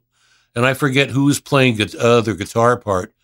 And I think that Steve Porcaro at this time had just left Gary Wright, and I think he was looking for a job. And Boz, we needed a second keyboard player to do for the overdub parts, and we hired Steve Porcaro to come in and be a part of the rhythm section. So now we had Jeff, David Hungate, myself, and Steve Porcaro. Okay. You must have made a fortune on Silk Degrees. I had a couple of nickels to rub together. Do you still own that publishing? Yes. I own all my publishing. Okay. Would you, in this heyday of 18 to 22 multiple, would you ever sell it? Not on that kind of multiple. Maybe give me a 27, 28 multiple, and I'll consider it.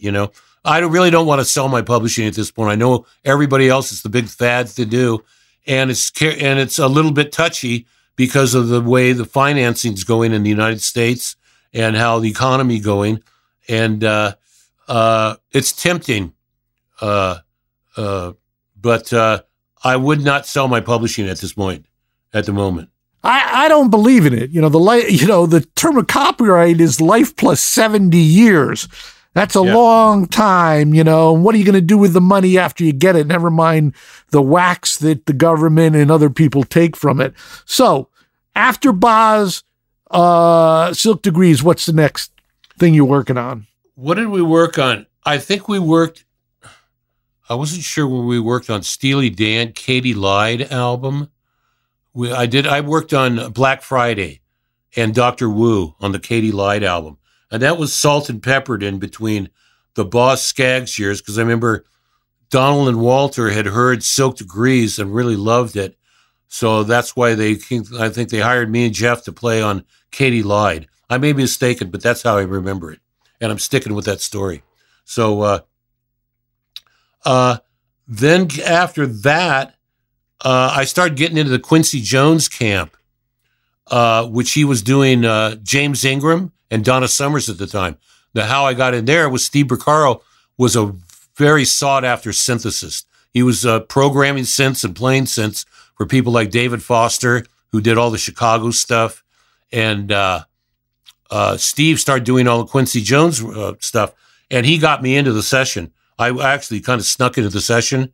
I was carrying a piece of gear, and Steve said, well, why don't you have David play the part? So I started playing parts, and they were like, the engineer was like, well, you're pretty good. You should stay.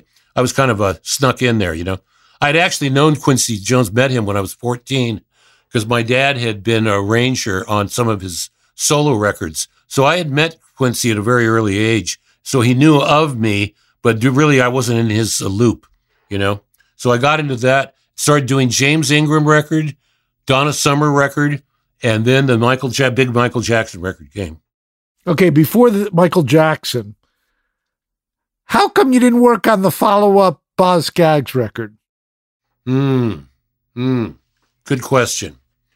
It really came down to credits and value, how much they valued me. I wanted to co-produce on the album, and that wasn't flying with him and Joe Wizard for some reason. They just didn't work out. And so my dad said, when should I form my band? He said, well, you should do this album if you can do it. But if they say no, now's the time to probably form your band, because there was a lot of people schmoozing us at the time for big record companies because of the Boz Skaggs thing. And as we went on the road, we kept telling people we're going to be forming a band, and we got cards from everybody. This before cell phones and everything. Everybody had cards of people that we contacted or would play our demos for to get a record deal. So it was that's because I wanted to co-produce, and basically I couldn't. And did he ever come back to the table because he never had as much success as he had with you? Yes, and I did. I co-produced an album called Dig with him that came out, and I co-produced that with him, and a couple other songs off. We remade Lowdown and Lido Shuffle to do so he could own. He wanted to own the masters on it, so we remade them. So tell me about working with Michael Jackson. Michael Jackson was a perfectionist. I would love him. He was the sweetheart to work with. He gave you total 100% autonomy whenever you were doing something. If you heard doing this, or heard in a choir, or wanted an orchestra, or he just say, just think big, use your imagination. He would say, imagine you're Michelangelo and you're painting the Sistine Chapel. That's the way I want you to arrange your part, because he didn't treat you like you were just a musician. He treated you like you were a creative force in making part of his music. So I got in a room with him, and we were just playing music. I was playing, I think it was Billie Jean, which I didn't end up playing on, but I did a couple of overdubs on it. And he let a couple of mistakes go by, and I stopped him right there. And I said, Michael, you're sloughing off. I said, I'm a perfectionist, And he goes, well, so am I. He goes, you don't mind if I say you made a mistake there? I said, no, I want you to bust me on it. So I went back, cleaned up all my stuff. And from there on, him and I's relationship was great because he said, he'd go in a room and go, yeah, David's got to be in the room with me when I do vocals. He's a perfectionist like I am. He'd say this to people. And Quincy Jones would be in the room and it'd get embarrassing after a while, you know? So why was it a phenomenon? Was it Michael? Was it Q? Who do we give the credit to? I think you can start with them. I think you can start with Quincy Jones, laying the groundwork, again, giving him a cast of characters to choose from to play on all these albums. I mean, all the best players were sitting out in the hallway ready to go in. It was like relief pitchers for the Dodgers or something, you know what I mean? Bad example. There was Foster, there was me, there was Phil and Gaines, there was Michael Boddicker, there was Steve Porcaro, all sitting in the hallway to each go in for whatever duties you need to do, either tuning a synth or figuring out the tempos or one of a million things that you could possibly be doing. So back to what you were saying, I think Quincy had framed the whole package and let Michael just be a great artist, which he is a credible artist. And Quincy is a song man and made sure that all the songs were up to par. And he even called McCartney in, or I think McCartney may have approached him, but Quincy may have approached McCartney. I'm not sure. I got to check that out. About The Girl Is Mine, because they wanted to get a duet on the album. And who other than Paul McCartney, you know, perfect call, perfect casting right there. So that was, I think, Quincy and Michael, and not to mention all the great musicians that played on the record too, you know. And a guy who I love dearly, who's not with us anymore, named Rod Temperton, who wrote most of those songs on the Thriller album. He made great demos and was a great songwriter. And do you think Michael changed with the success? I think that success alters everybody a little bit.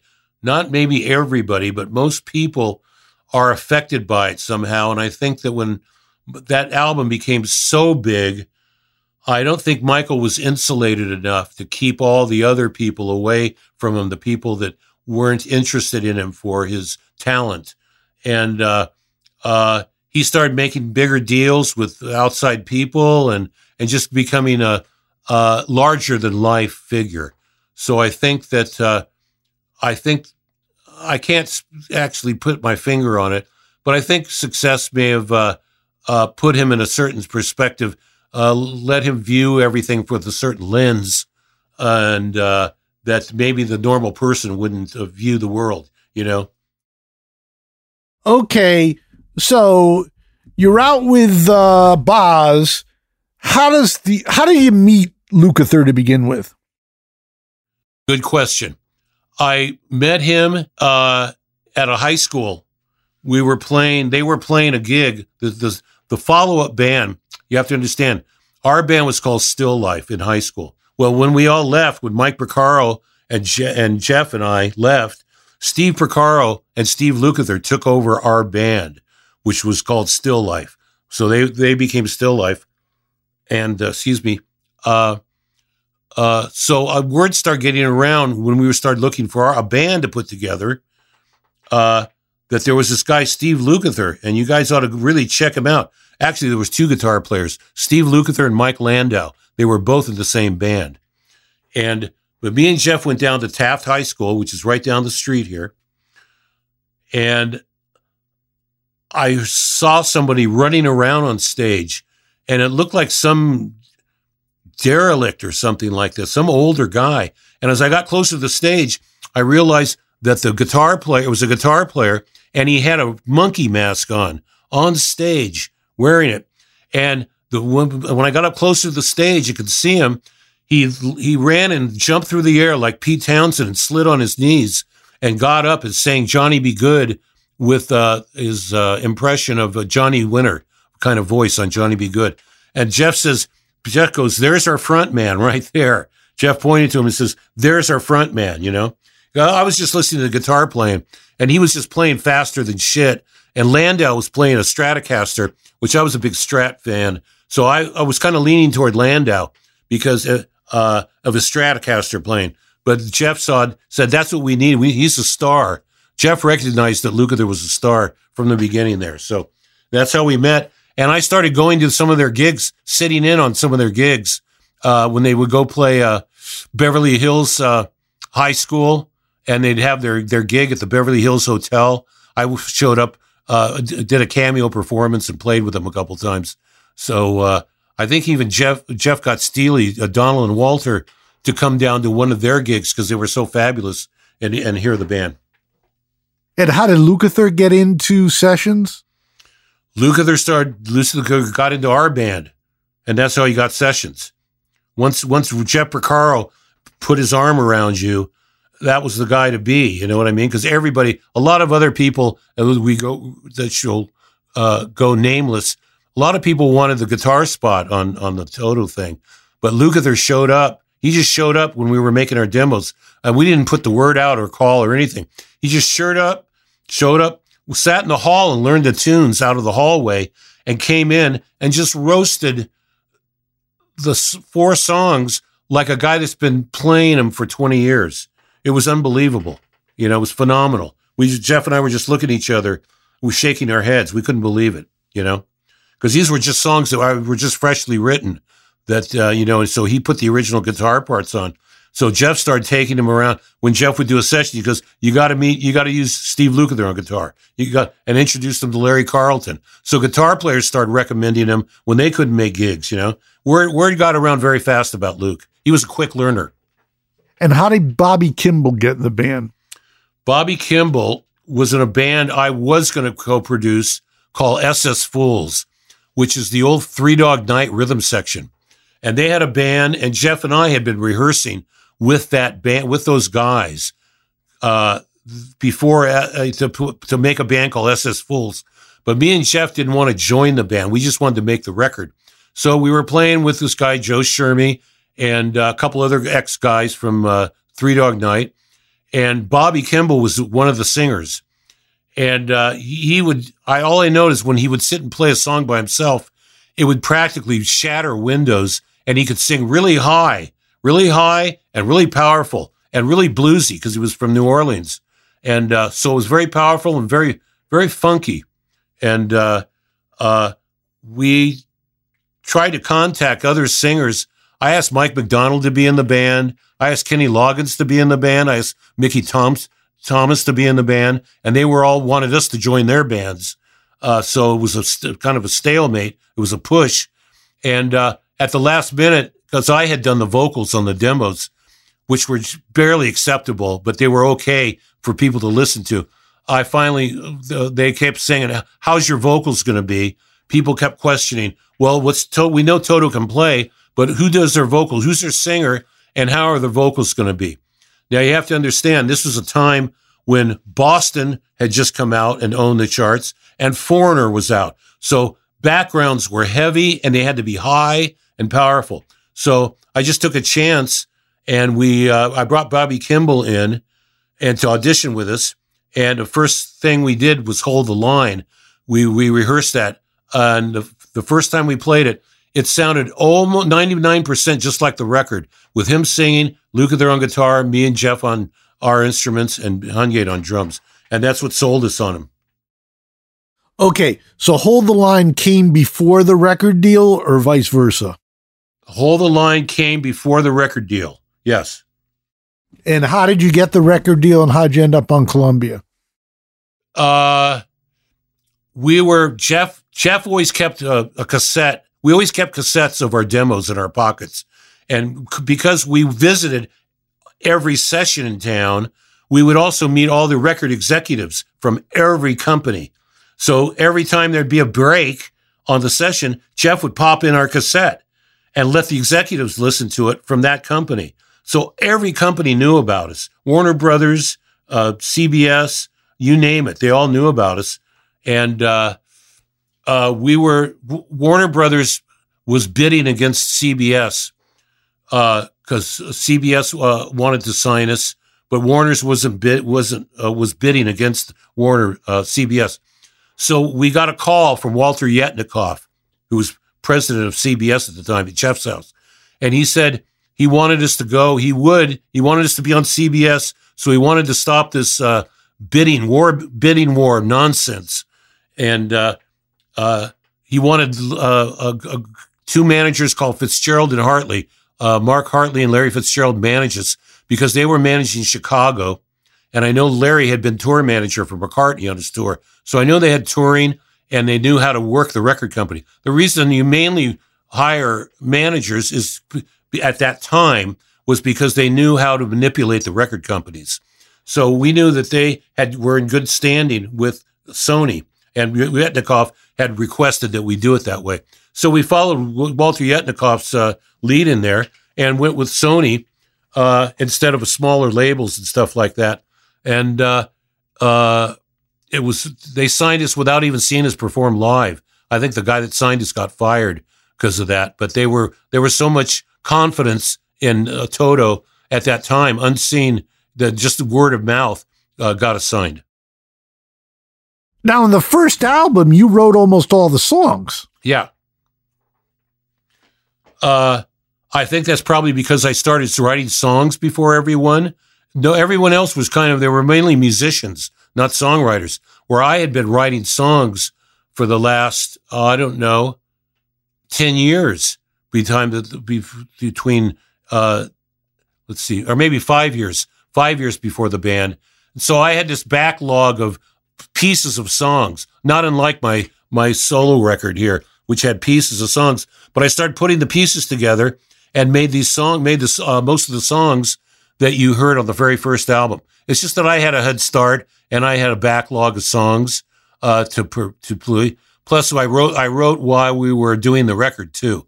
So maybe I just was a little bit because I'm a little bit older than Lukather and Steve Porcaro and the guys. So I had a little bit of head start. Those were like undergrads. Okay, did you know Hold the Line was going to be a hit? No, but I was hoping it would be a hit. But I didn't know. All I knew was it's catchy. It was very catchy. And I loved Hot Fun in the Summertime by Sly Stone. So I wanted to write something that made me feel like that. And so I started playing this riff when I moved out of my parents' house, and I got an apartment in Westwood, and I got an upright piano, and I started playing this riff. And I didn't stop playing the riff for about 3 days. I started keep playing the song, working on the song, and the next door neighbor started pounding on the wall for me to stop. It got so monotonous. So we rehearsed it. That's when we went to the studio and rehearsed with Bobby Kimball and found out that, we have a band here, which meant all these little pieces of songs, whatever I have possibly going, we have a band, we have an outlet for it. Well, there's a vehicle for it now. That we proved to ourselves with Hold the Line. So we started rehearsing the other songs to go in and cut the first album. So it's a success. Back in that era, the record was everywhere. What changed? Then you have to go on the road, you have to go to photo shoots. What was it like? It was, we had a lot of smiles on our face. The album went double platinum, and we got an agent, the booking agent, and what we kept telling people, we wanted to headline the first time out because we'd heard of other bands doing that successfully if they had a great live show. So we kept telling they kept wanting us to open for people, and we didn't want to do that. So they booked us, and we started working small gigs around as headliners. Of course, they were just small venues at the time. But we started going on the road, and as our records started taking off, we got an offer from Japan to play big places because our record became a huge hit in Japan right after that. And we went over to Japan, and it was like Toto mania there. It was like it was not quite the Beatles, but it was a lot of fanboys and fangirls over there that just followed Toto from gig to gig on the trains, and our sold out concerts And it was really great for our egos and to validate our band. And little by little, our records helped enormously at that time. You gain recognition if you had a hit record. There was a guy named Big Al in Amsterdam that broke Hold the Line there, which is why we ended up being so huge in Europe, is everybody heard the station in Amsterdam. And Toto just played the Ziggo in Amsterdam, and it sold out to 17,000 people. So it shows you how our success story started with just a radio play at that time and knowing the DJ. Back in that day, that's when by knowing, if you knew a DJ or had a relationship with our managers, had a relationship with a guy named Steve West at KJR in Seattle, and he broke Hold the Line in the United States, and all the other stations went on it, because I think they're called P1s or something like that. Right. Radio stations. And that means it's popular market, right? Yeah. So that's how that's what we were doing, was playing live and getting ready for to make another record, but mainly touring live and enjoying being rock stars,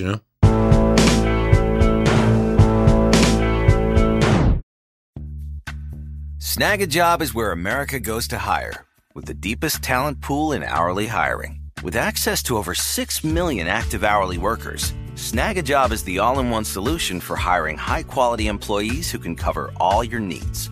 On demand, temp to hire, part-time or full-time. You name the position. Warehouse worker, retail associate, grocery store clerk, fitness trainer, baker, stylist, bellhop, podcast producer. Yeah, Snag a Job's got a worker for that. With our easy-to-use platform, you're able to seamlessly post and fill available positions quickly with a dedicated customer support team to provide all the help you need along the way. Kind of nice knowing you have a talent pool like that in your own backyard, right? Snag a Job is the partner you need to keep your business running smoothly. So visit snagajob.com or text snag to 242424 to talk to an expert. Snagajob.com, where America goes to hire. This is it.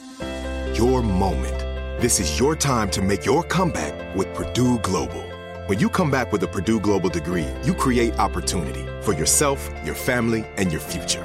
It's a degree you can be proud of, a degree that employers will trust and respect. Purdue Global offers working adults like you over 175 flexible degree programs to meet your specific career goals. These include associate, bachelor's, master's, and doctoral degrees and certificates. Purdue Global degree programs range from nursing to business to communication and more. Whatever your interest, we have the degree that will move you forward. You have the knowledge, you have the experience. Now it's time to get credit for the work you've done and earn the recognition you deserve with Purdue Global, Purdue's online university for working adults. You know you're worth it. We do too. So don't wait another second to get the degree that will take your career to the next level. Start your comeback today at purdueglobal.edu. Whether you're a savvy spender maximizing your savings with cashback rewards, a thrifty rate watcher seeking the lowest interest, or a travel enthusiast looking for extraordinary perks, Kemba Financial Credit Union has a visa to complement your lifestyle and unique needs. Apply today at Kemba.org to unlock a limited-time 2% cash back on purchases and pay 0% interest on balance transfers for an entire year with a new visa from Kemba. You deserve a card that works for you. Restrictions apply. Offer ends June 30th, 2024. You were very experienced guys. Most people who have success like that out of the box end up being ripped off. They're so busy working, they don't know what the hell was going on. What happened with you guys? We're pretty lucky when it comes to that stuff. Well, you had a lot of people watching us.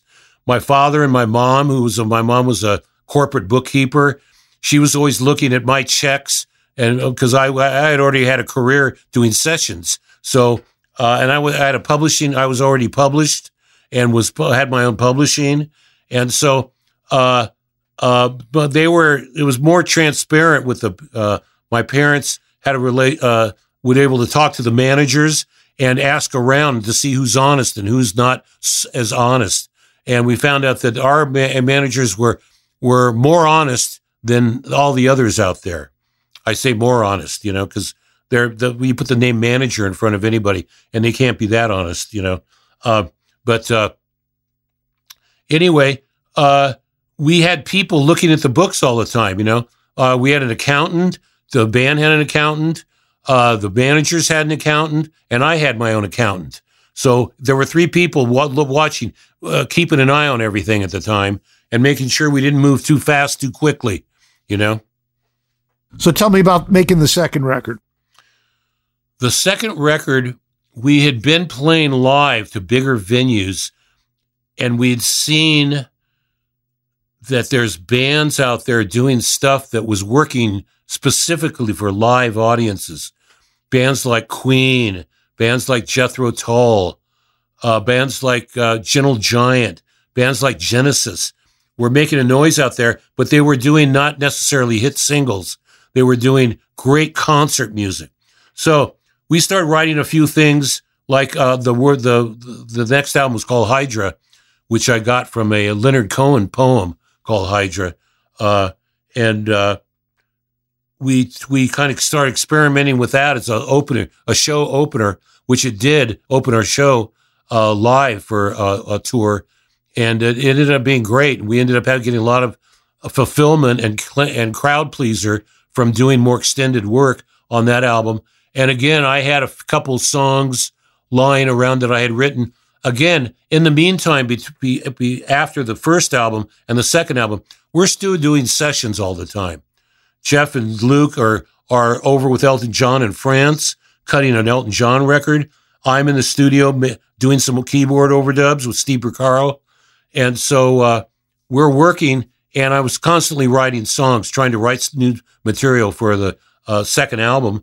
And that's what we ended up with, was a couple of, there was a Steve Porcaro song, and I think I wrote most of the rest of the songs, although I'd have to look at it again. Okay, this is how I really got into that album. I was on a plane and they played 99 in the old days when you used to listen to the programming. Oh, yeah. Tell me about 99 and why that's the name of the song and how'd that come to you? 99, I just seen a George Lucas movie called THX. I think it is 1183, something like that. Anyway, the premise was everyone in the future. It was about every futuristic dystopian society where everybody had numbers and not names.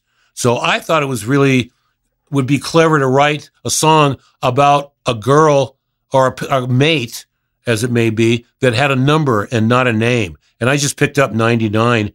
It just came out of my mouth. I was just singing, playing the groove to 99, and I went, 99, I've been waiting so long. And that's how it happened. And I just finished the song. And like I said, it probably doesn't mean a lot to a lot of people, but I thought it was one of Toto's better tracks that we cut. And I thought it has extended guitar and bass solos on the end, which were pretty innovative for that time. And they play it all till the very end. It just shows you what a great rhythm section Toto is on that record. Is very indicative. David Hungate, Jeff Porcaro on drums, Steve Lukather on guitar, and Bobby Kimball didn't sing on that at all. Right. And so the album holds together, but 99 had some chart impact, but not as much as Hold the Line. What did you guys think, and what did the label think? We thought that we were hoping for bigger numbers with 99, but we saw that it was kind of a minor hit, kind of adult contemporary kind of thing. So, I think we were so busy trying to get our touring show together that we weren't so interested in singles. We thought maybe All Us Boys or I forget what else is on there, Mama or something like this. I don't know. I think the record company also, once the album didn't take off, they started losing interest a little bit. And I think maybe though one of the record presidents may have changed presidents at that time from Bruce Lundball to another guy. But I remember that has a devastating effect on bands when the person that signs you gets replaced by another person because they bring in a whole other team. So I think it was maybe the lack of the fact that there was no Hold the Line or Georgie Porgy for that matter, on the second album. And it kind of, we went by the wayside, I think, for a little bit. And then the third album comes out and is less commercially successful. Yes. What are you guys thinking? We're thinking more live show. Again, this is more, we'd seen Queen in concert. We'd heard Queen records, and we even hired Queen's engineer, Jeff Workman, to engineer the record. Because he used to record for Roy Thomas Baker, RTB. And so we thought if we sounded like Queen, we'd be Queen, you know, kind of our Queen thing. But we still did our own Toto stuff, and we thought it was just a change, a 180-degree change from Toto into the big leagues of rock and roll. We thought our sound would be bigger and more like Zeppelin-y, more Queenish on record, and it was be driven harder and sound like a big rock show, you know. And we were playing music more geared for live playing, I think, than it was for making singles, although we thought there was a few singles on there. But again, the record company had changed presidents at that time, right when that album came out, and it had a deaf ear turn to it, I think. Okay, so what are your thoughts, the band's thoughts, going into Toto 4, which in retrospect is huge, but you don't know that going in? Yeah. We know that we have one more record. The record company lets us know we have one more record to do good, or that's going to be it. They thought they wanted to prove that we weren't a one-hit wonder, which, by the way, we had more than one hit on the first album. But we had to prove that we still could make hit singles for the record label. You know, they were getting tired of these album cuts on Hydra and Turnback, so I decided I wanted to make an album that was so powerful, that was the absolute best we could possibly do. And so the first song, I started constructing a song that I thought would be my idea of throw everything that I know into one single to make a hit record. And if that didn't work out, I'd hang it up. And I wrote Rosanna right then and there. Kind of constructed it from all my favorite little devices and riffs and part of my soul, some part of my heartfelt lyrics, and voila, I got Al Schmidt to engineer it. We called him in, who's the greatest engineer in the world at that time, and still has the most Grammys of anybody. Al Schmidt, everybody knows him, and he cut all of our tracks at Sunset Sound. And from the beginning of Rosanna, we knew that we had something there. We invited the president down, who heard the Rosanna and the rough mixes, and they loved it and told us to keep working on the record because we were spending a lot of money in studio time doing all the overdubs. At one time, we had all three studios at Sunset Sound working on our record right there. So we knew Toto 4 was going to be something special, and we treated it as such. We hired Tim Schmidt came in, sang backgrounds. Joe Porcaro played some percussion. We hired James Pankow to play trombone on the Rosanna. We hired a lot of great professionals to work on that album, as well as I think this milestone in the album was when I went to the UCLSO in London. McCartney had just come out with Live and Let Die, and I was so impressed with the orchestra in Live and Let Die that I wanted to write something that showed off the orchestra, which we ended up doing, Lukather and myself,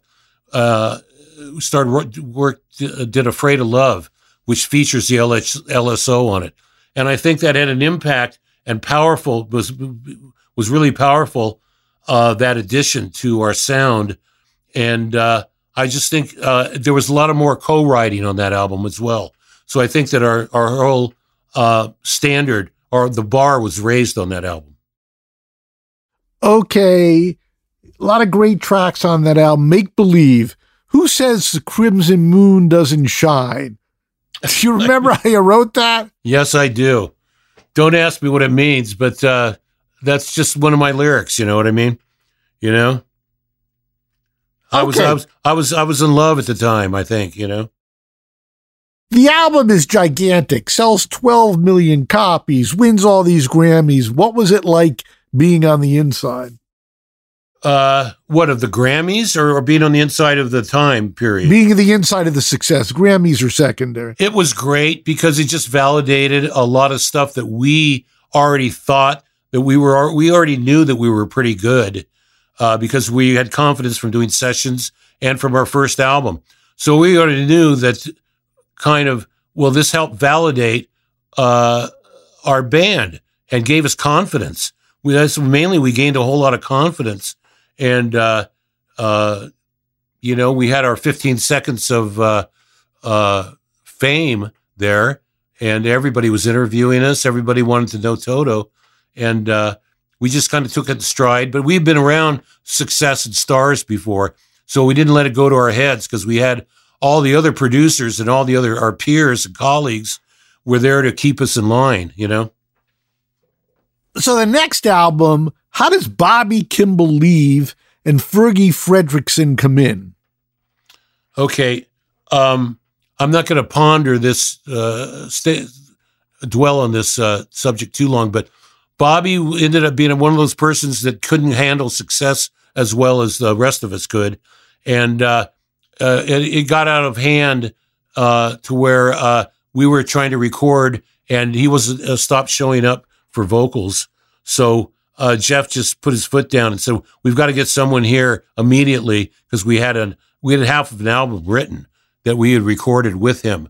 It was Isolation, and Jeff heard this singer Fergie Fredrickson from this Louisiana band, and at that moment it seemed just like a beam of light. A guy who could sing up high, a guy who looked good, who could perform good on stage. And we thought, Toto thought, our rhythm section, we really thought we had the magic, the Midas touch with singers, because we'd work with Leo Sayer, Boz Scaggs, just about every singer out there. And we had made hit records with people. So we thought, it's just another singer. We'll bring this singer in and we'll mold him into being that front man that you need so badly for your identity. Now, in retrospect, I wish I'd gone a different direction, and we'd still, made some course corrections back there and kept Bobby in the band. But it just didn't work out that way.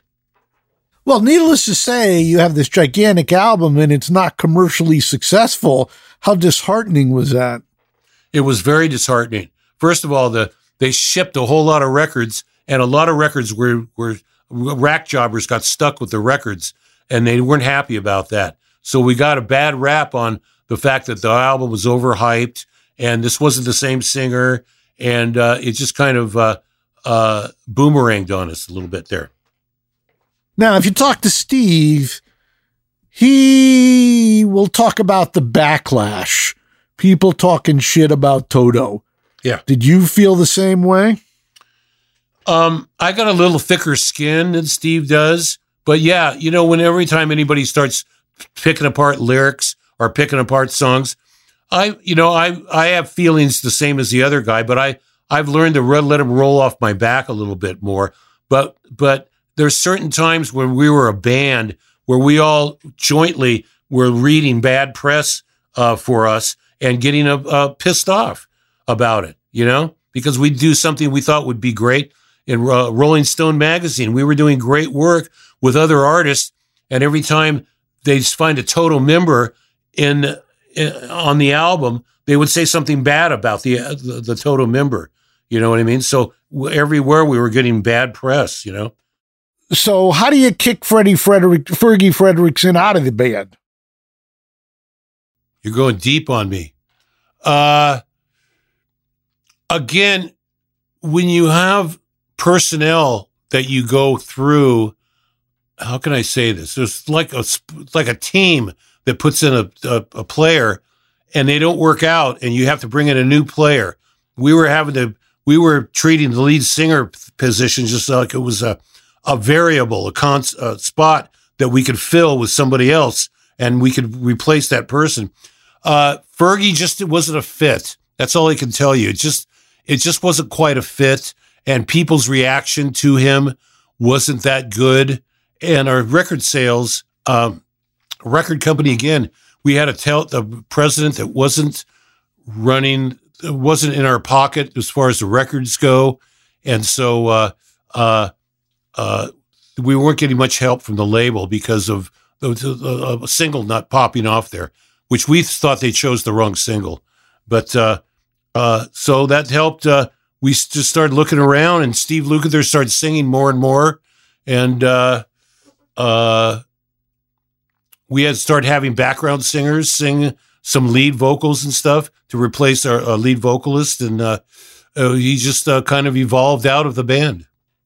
And why did Hungate leave? Hungate just didn't like going on the road. Hungate was a homebody, and he didn't like touring that much. He'd been touring with Sonny and Cher ever since he was in college. And when Toto kept wanting to tour, Toto originally was going to make records, tour a little bit, but still do sessions all the time. You know, it was kind of like our side gig, Toto was going to be, till it became our full-time job, you know, and he just wanted to stay home. Okay, how does Joseph Williams get in the band? Joseph, good question. Joseph knew Lukather back when they were 14 years old, from high school, I think. And Jeff was aware of his talent, and I became aware of Joseph on Twilight Zone, the movie that Spielberg produced, which they had called in Joe to do a demo vocal for the song that he wrote for the opening sequence in Twilight Zone, the movie. So I went down to where they were recording it because I played on the track, and they said, well, who should we get to sing? And Joseph was standing there, and he sounded amazing on the vocal. I said, well, you have your singer. He's right here. Get him to sing. So I had heard him sing. But then when we were looking for another singer, this is just after Isolation, we're looking for another singer. And we tried out some singers, but then we jammed with Joseph in a rehearsal hall. And Joseph was so fast and had such good pitch and was so hip that it was just undeniable that he should be our singer, because he was he clicked. It was a fit. That album is my favorite Toto album. Certainly had a hit with I'll Be Over You. Yeah. Did you feel like the engine was running on high test again? What was it like being on the inside? Absolutely. Absolutely. When Lukather had I'll Be Over You, and Steve, his songs are like my favorite songs. I think they're the best written, the most well-written songs in our catalog, which is Won't Hold You Back and I'll Be Over You. That comes from me, has yet to write a love ballad. Okay. Well, the funny thing is, those are such sensitive songs, and he really is a sensitive guy, but he presents so differently. I know. He certainly does. He's a real paradox, you know? And Lukather, well, I'll Be Over You, we brought in Mike McDonald to sing backgrounds on I'll Be Over You. And again, we had an album budget to do videos. That's when videos were really big. We did a video for that. And again, I thought that It's Not the Same Without Your Love was going to be a smash hit, and it wasn't a hit, you know? Same way Africa. No one thought Africa was going to be a hit, but it became a hit. So odd things happen. Sometimes magic just happens out of nowhere, you know what I mean? But back to the I'll Be Over You, Steve started coming along singing more, and that was a really good sign of our being able to say, well, we still got the core guys. We still have David Paich, who sang on Africa, and we have Steve Lukather that sang on I Won't Hold You Back. Okay, you kick Williams out of the band. How does that happen? I'm going to move along fast through this. Just some of our road habits, just people weren't taking care of themselves. I wasn't taking care of myself. Joe wasn't. The road's very hard, and it's hard enough when you have to go out and wine and dine promoters and different managers after each show. And there's a lot of drinking going on, a lot of this going on. Joe, it just didn't become a fit after that, and we had to make a change. And I'm just going to make a left turn right here and move on. Put that in our rearview mirror. Okay, but he does sing on the seventh one, which you have a hit again. So what's the vibe in the band then? Vibe's very good, very positive. Joe's doing great. He sang on that whole record, and the vibe on the seventh one, Joe and I had co-wrote a song called Pamela, which became, believe it or not, a very big record. It was destined to be top 10, and it was in the top 30 with a bullet. And again, CBS closed their doors, Sony, and fired the president at the time. And they dropped the Springsteen record, which was number 15 with a bullet. That fell off the charts. And our record, which was top 30, which is called Pamela. We had every station in the country except a big station in New York that we needed, and it would have been top 10. But anyway, back to Joseph. Him and I wrote Pamela together, and that kind of blew some wind back into our sails. Okay, then it ends with Sony. Why does it end with Sony? I think just their lack of interest, lack of participation with us. You know, it's hard to say what exactly, put your finger on it.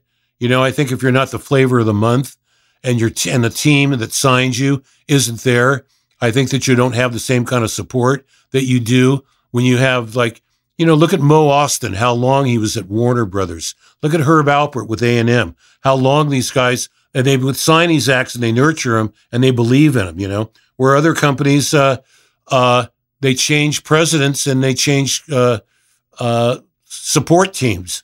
So it's hard to say why we kept being on Legacy, which is a subsidiary of Sony, because we were making we had lesser of a budget, and we were starting to record in our home studios a little bit more, you know? So how do you feel? You're not going to have another hit single. Do you realize that? What's the vibe? Well, this is what I do. I'm going to continue to do it. Yeah. Yeah, that's the vibe. We're not going to rely on our singles. We always feel we have plenty of singles left, but we're not intentionally writing like that big hit single. We were trying to be more of a rock band at that time and be a big live event band, you know? So after the hits, after the Columbia days, are you basically in Toto and that's your career, or do you go back to doing sessions? Or I don't think the sessions have ever really stopped, but yes, everybody went back to sessions, what there were of them. I think that around that time, after we did Kingdom of Desire, because that was with Jeff and Bob Clearmountain, we eventually did Through the Looking Glass, through the Looking Mirror. Anyway, it was a Toto album where we did all cover songs, where we weren't on any label at all. We just did it ourselves and did it at Simon Phillips' house, recorded the whole thing. And it was amazing. And we kind of just chummed around and did record dates and kept working on our albums. Meanwhile, I think Luke was working on solo records in between that. I think I have my chronology right. Probably not. Luke has a steel trap memory, and he can recall any date, any concert, any day. It's amazing. I'm the exact opposite.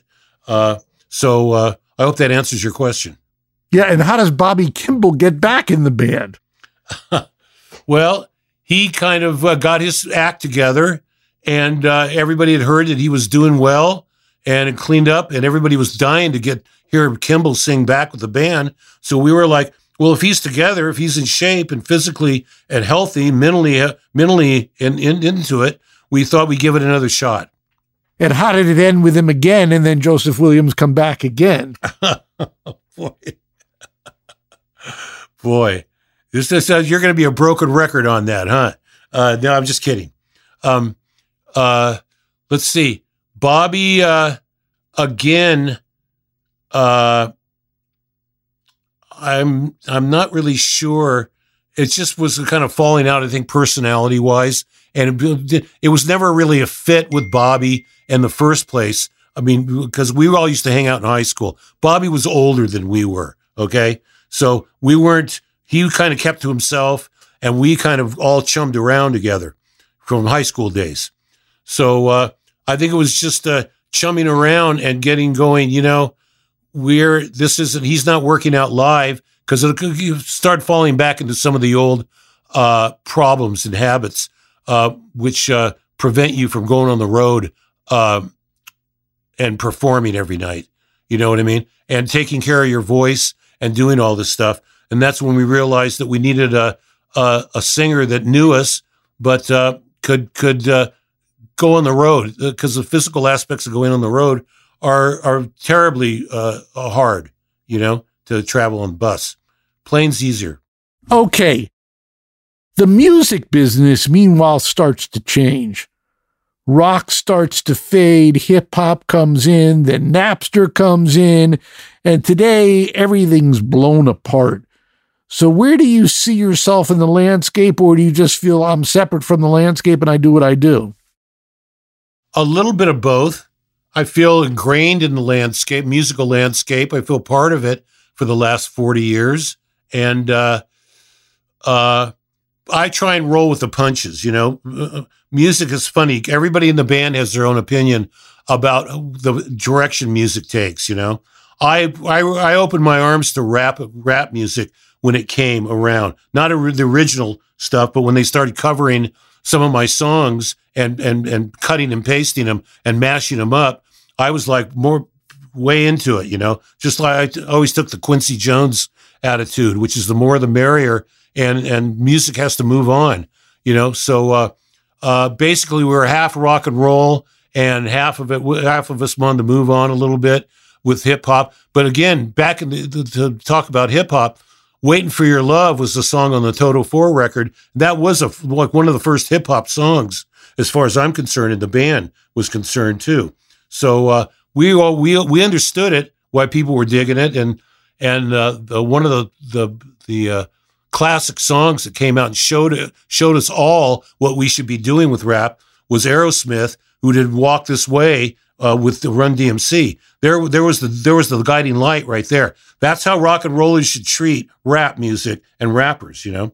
So, in any event, I've tried to, a lot of people have covered Georgie Porgy and Africa and stuff. So I've opened my heart to wrap my arms around people mashing up records of mine. And eventually Lukather got into it too when they started doing making disco mixes of his songs.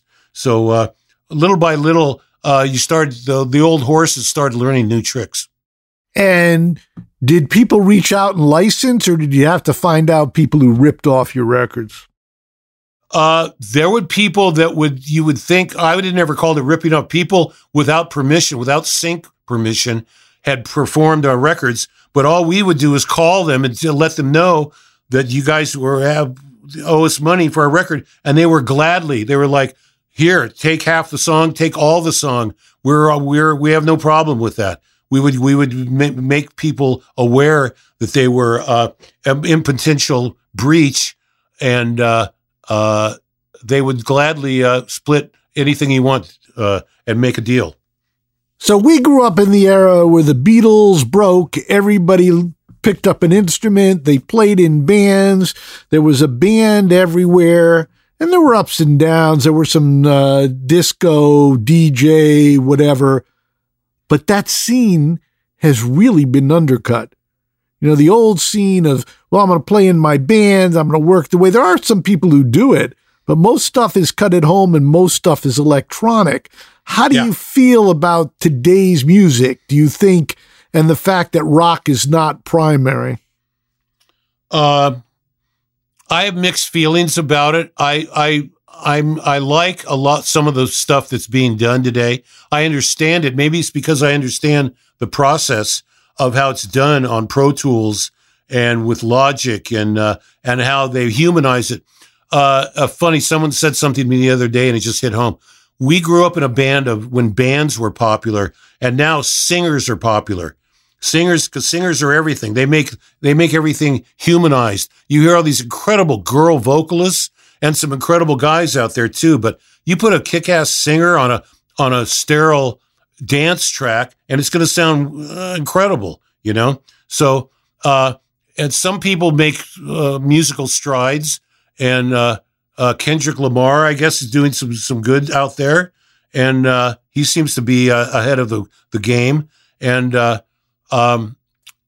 like the process of using the modern technology with the way I make records personally, being a chance that I don't have the luxury of being able to have these people that live in different cities at my beck and call to get in a room and play. I try and make do with what I have, and these tools allow you to do that. I love mashups. I love the new genres, the mashing up genres, and all the kind of experimentation. I think because I just grew up in the Beatles era of Sgt. Pepper, where they tried everything imaginable on tape and all kinds of things, between sound effects, playing shit backwards, and doing everything. They opened the floodgates as far as I was concerned. And do you keep up on modern music, or are you just kind of aware? I'm kind of aware. I don't keep up as much as I should. I have a daughter, a 33-year-old daughter, that keeps me in the know. Real cool. You know what I mean? And but as far as me knowing, I listen to the radio a lot when I'm driving. Sirius Radio, a lot of it's Beatle channel, but I'll occasionally listen to some other channels. And again, I like people out there. I like Adele. I like Pink. I like Harry Styles is pretty good. I like Sam Smith. You know, but they're mostly singers. You know. And, you know, once the business hit turmoil, certainly in 1999, 2000, Napster, budgets went down, sessions dried up. Are there any sessions anymore? Anybody ever call you? Only to do overdubs. You know, I got called from Mike McDonald to do some overdubs on his album. Don Felder called me. The only sessions that are really being done now are movie sessions or for video games. My daughter's a video game producer, and she's doing sessions all the time, but they're with orchestras. And like I said, a few sessions are being done here and there, but not really live sessions that I know about, except in Nashville. I think they still do them in Nashville quite a bit, which is kind of becoming the new recording capital that L.A. was as the recording capital, you know? Right. So what's next for you personally? Next, I'm trying to improve my songwriting. I'm trying to improve my lyric writing. I just wrote a song with Shania Twain, who I've been a big fan of for a long time. I might be getting ready to write with Richard Marx, co-write something for his album with him. And so I'm just trying to better myself as a piano player and as a songwriter and be the best version of myself that I can. And will we see another solo album from you? Possibly. I'd like to do one, but not in the near future. Okay, David, this has been fantastic. You know, from someone who was there, a real inside view.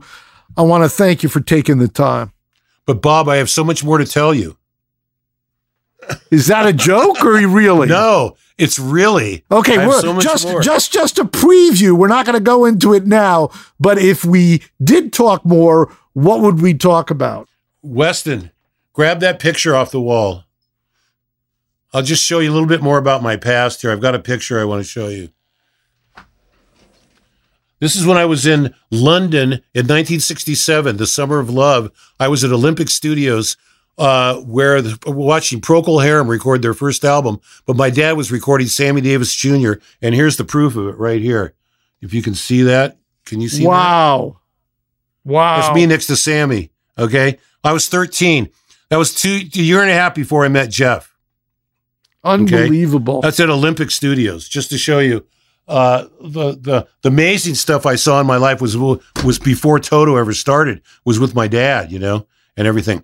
Right now, another thing I'm doing that I'm really interested in is I'm archiving my father's arrangements with the Eastman School of Music, who has started a jazz program teaching Marty Paich the style of writing that he did, which is famous for West Coast writing.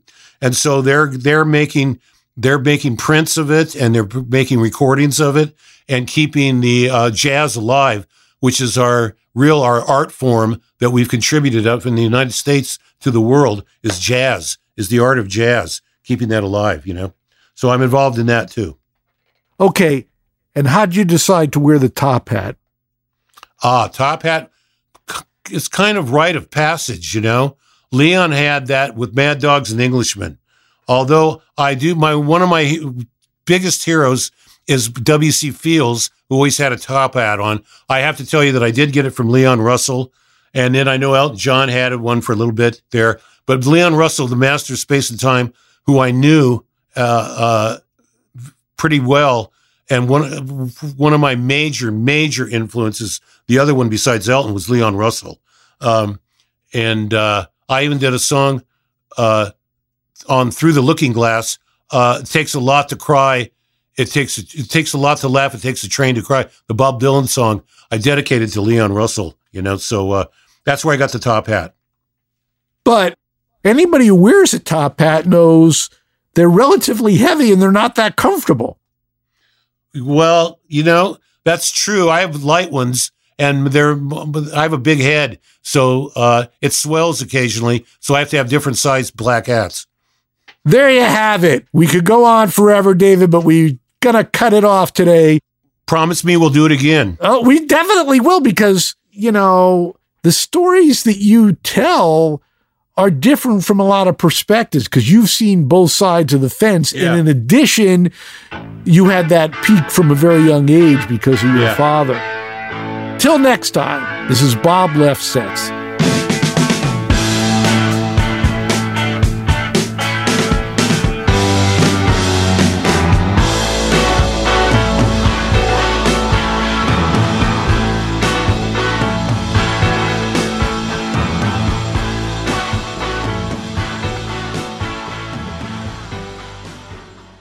Whether you're a savvy spender maximizing your savings with cashback rewards, a thrifty rate watcher seeking the lowest interest, or a travel enthusiast looking for extraordinary perks, Kemba Financial Credit Union has a visa to complement your lifestyle and unique needs. Apply today at Kemba.org to unlock a limited time 2% cash back on purchases and pay 0% interest on balance transfers for an entire year with a new visa from Kemba. You deserve a card that works for you. Restrictions apply. Offer ends June 30th, 2024. It is Ryan here, and I have a question for you. What do you do when you win? Like, are you a fist pumper, a woohooer, a hand clapper, a high fiver? I kind of like the high five, but if you want to hone in on those winning moves, check out Chumba Casino. At ChumbaCasino.com, choose from hundreds of social casino-style games for your chance to redeem serious cash prizes. There are new game releases weekly, plus free daily bonuses, so don't wait. Start having the most fun ever at ChumbaCasino.com. No purchase necessary. VGW. Void where prohibited by law. See terms and conditions. 18+. This is Malcolm Gladwell from Revisionist History. eBay Motors is here for the ride. With some elbow grease, fresh installs, and a whole lot of love, you transformed 100,000 miles and a body full of rust into a drive that's all your own.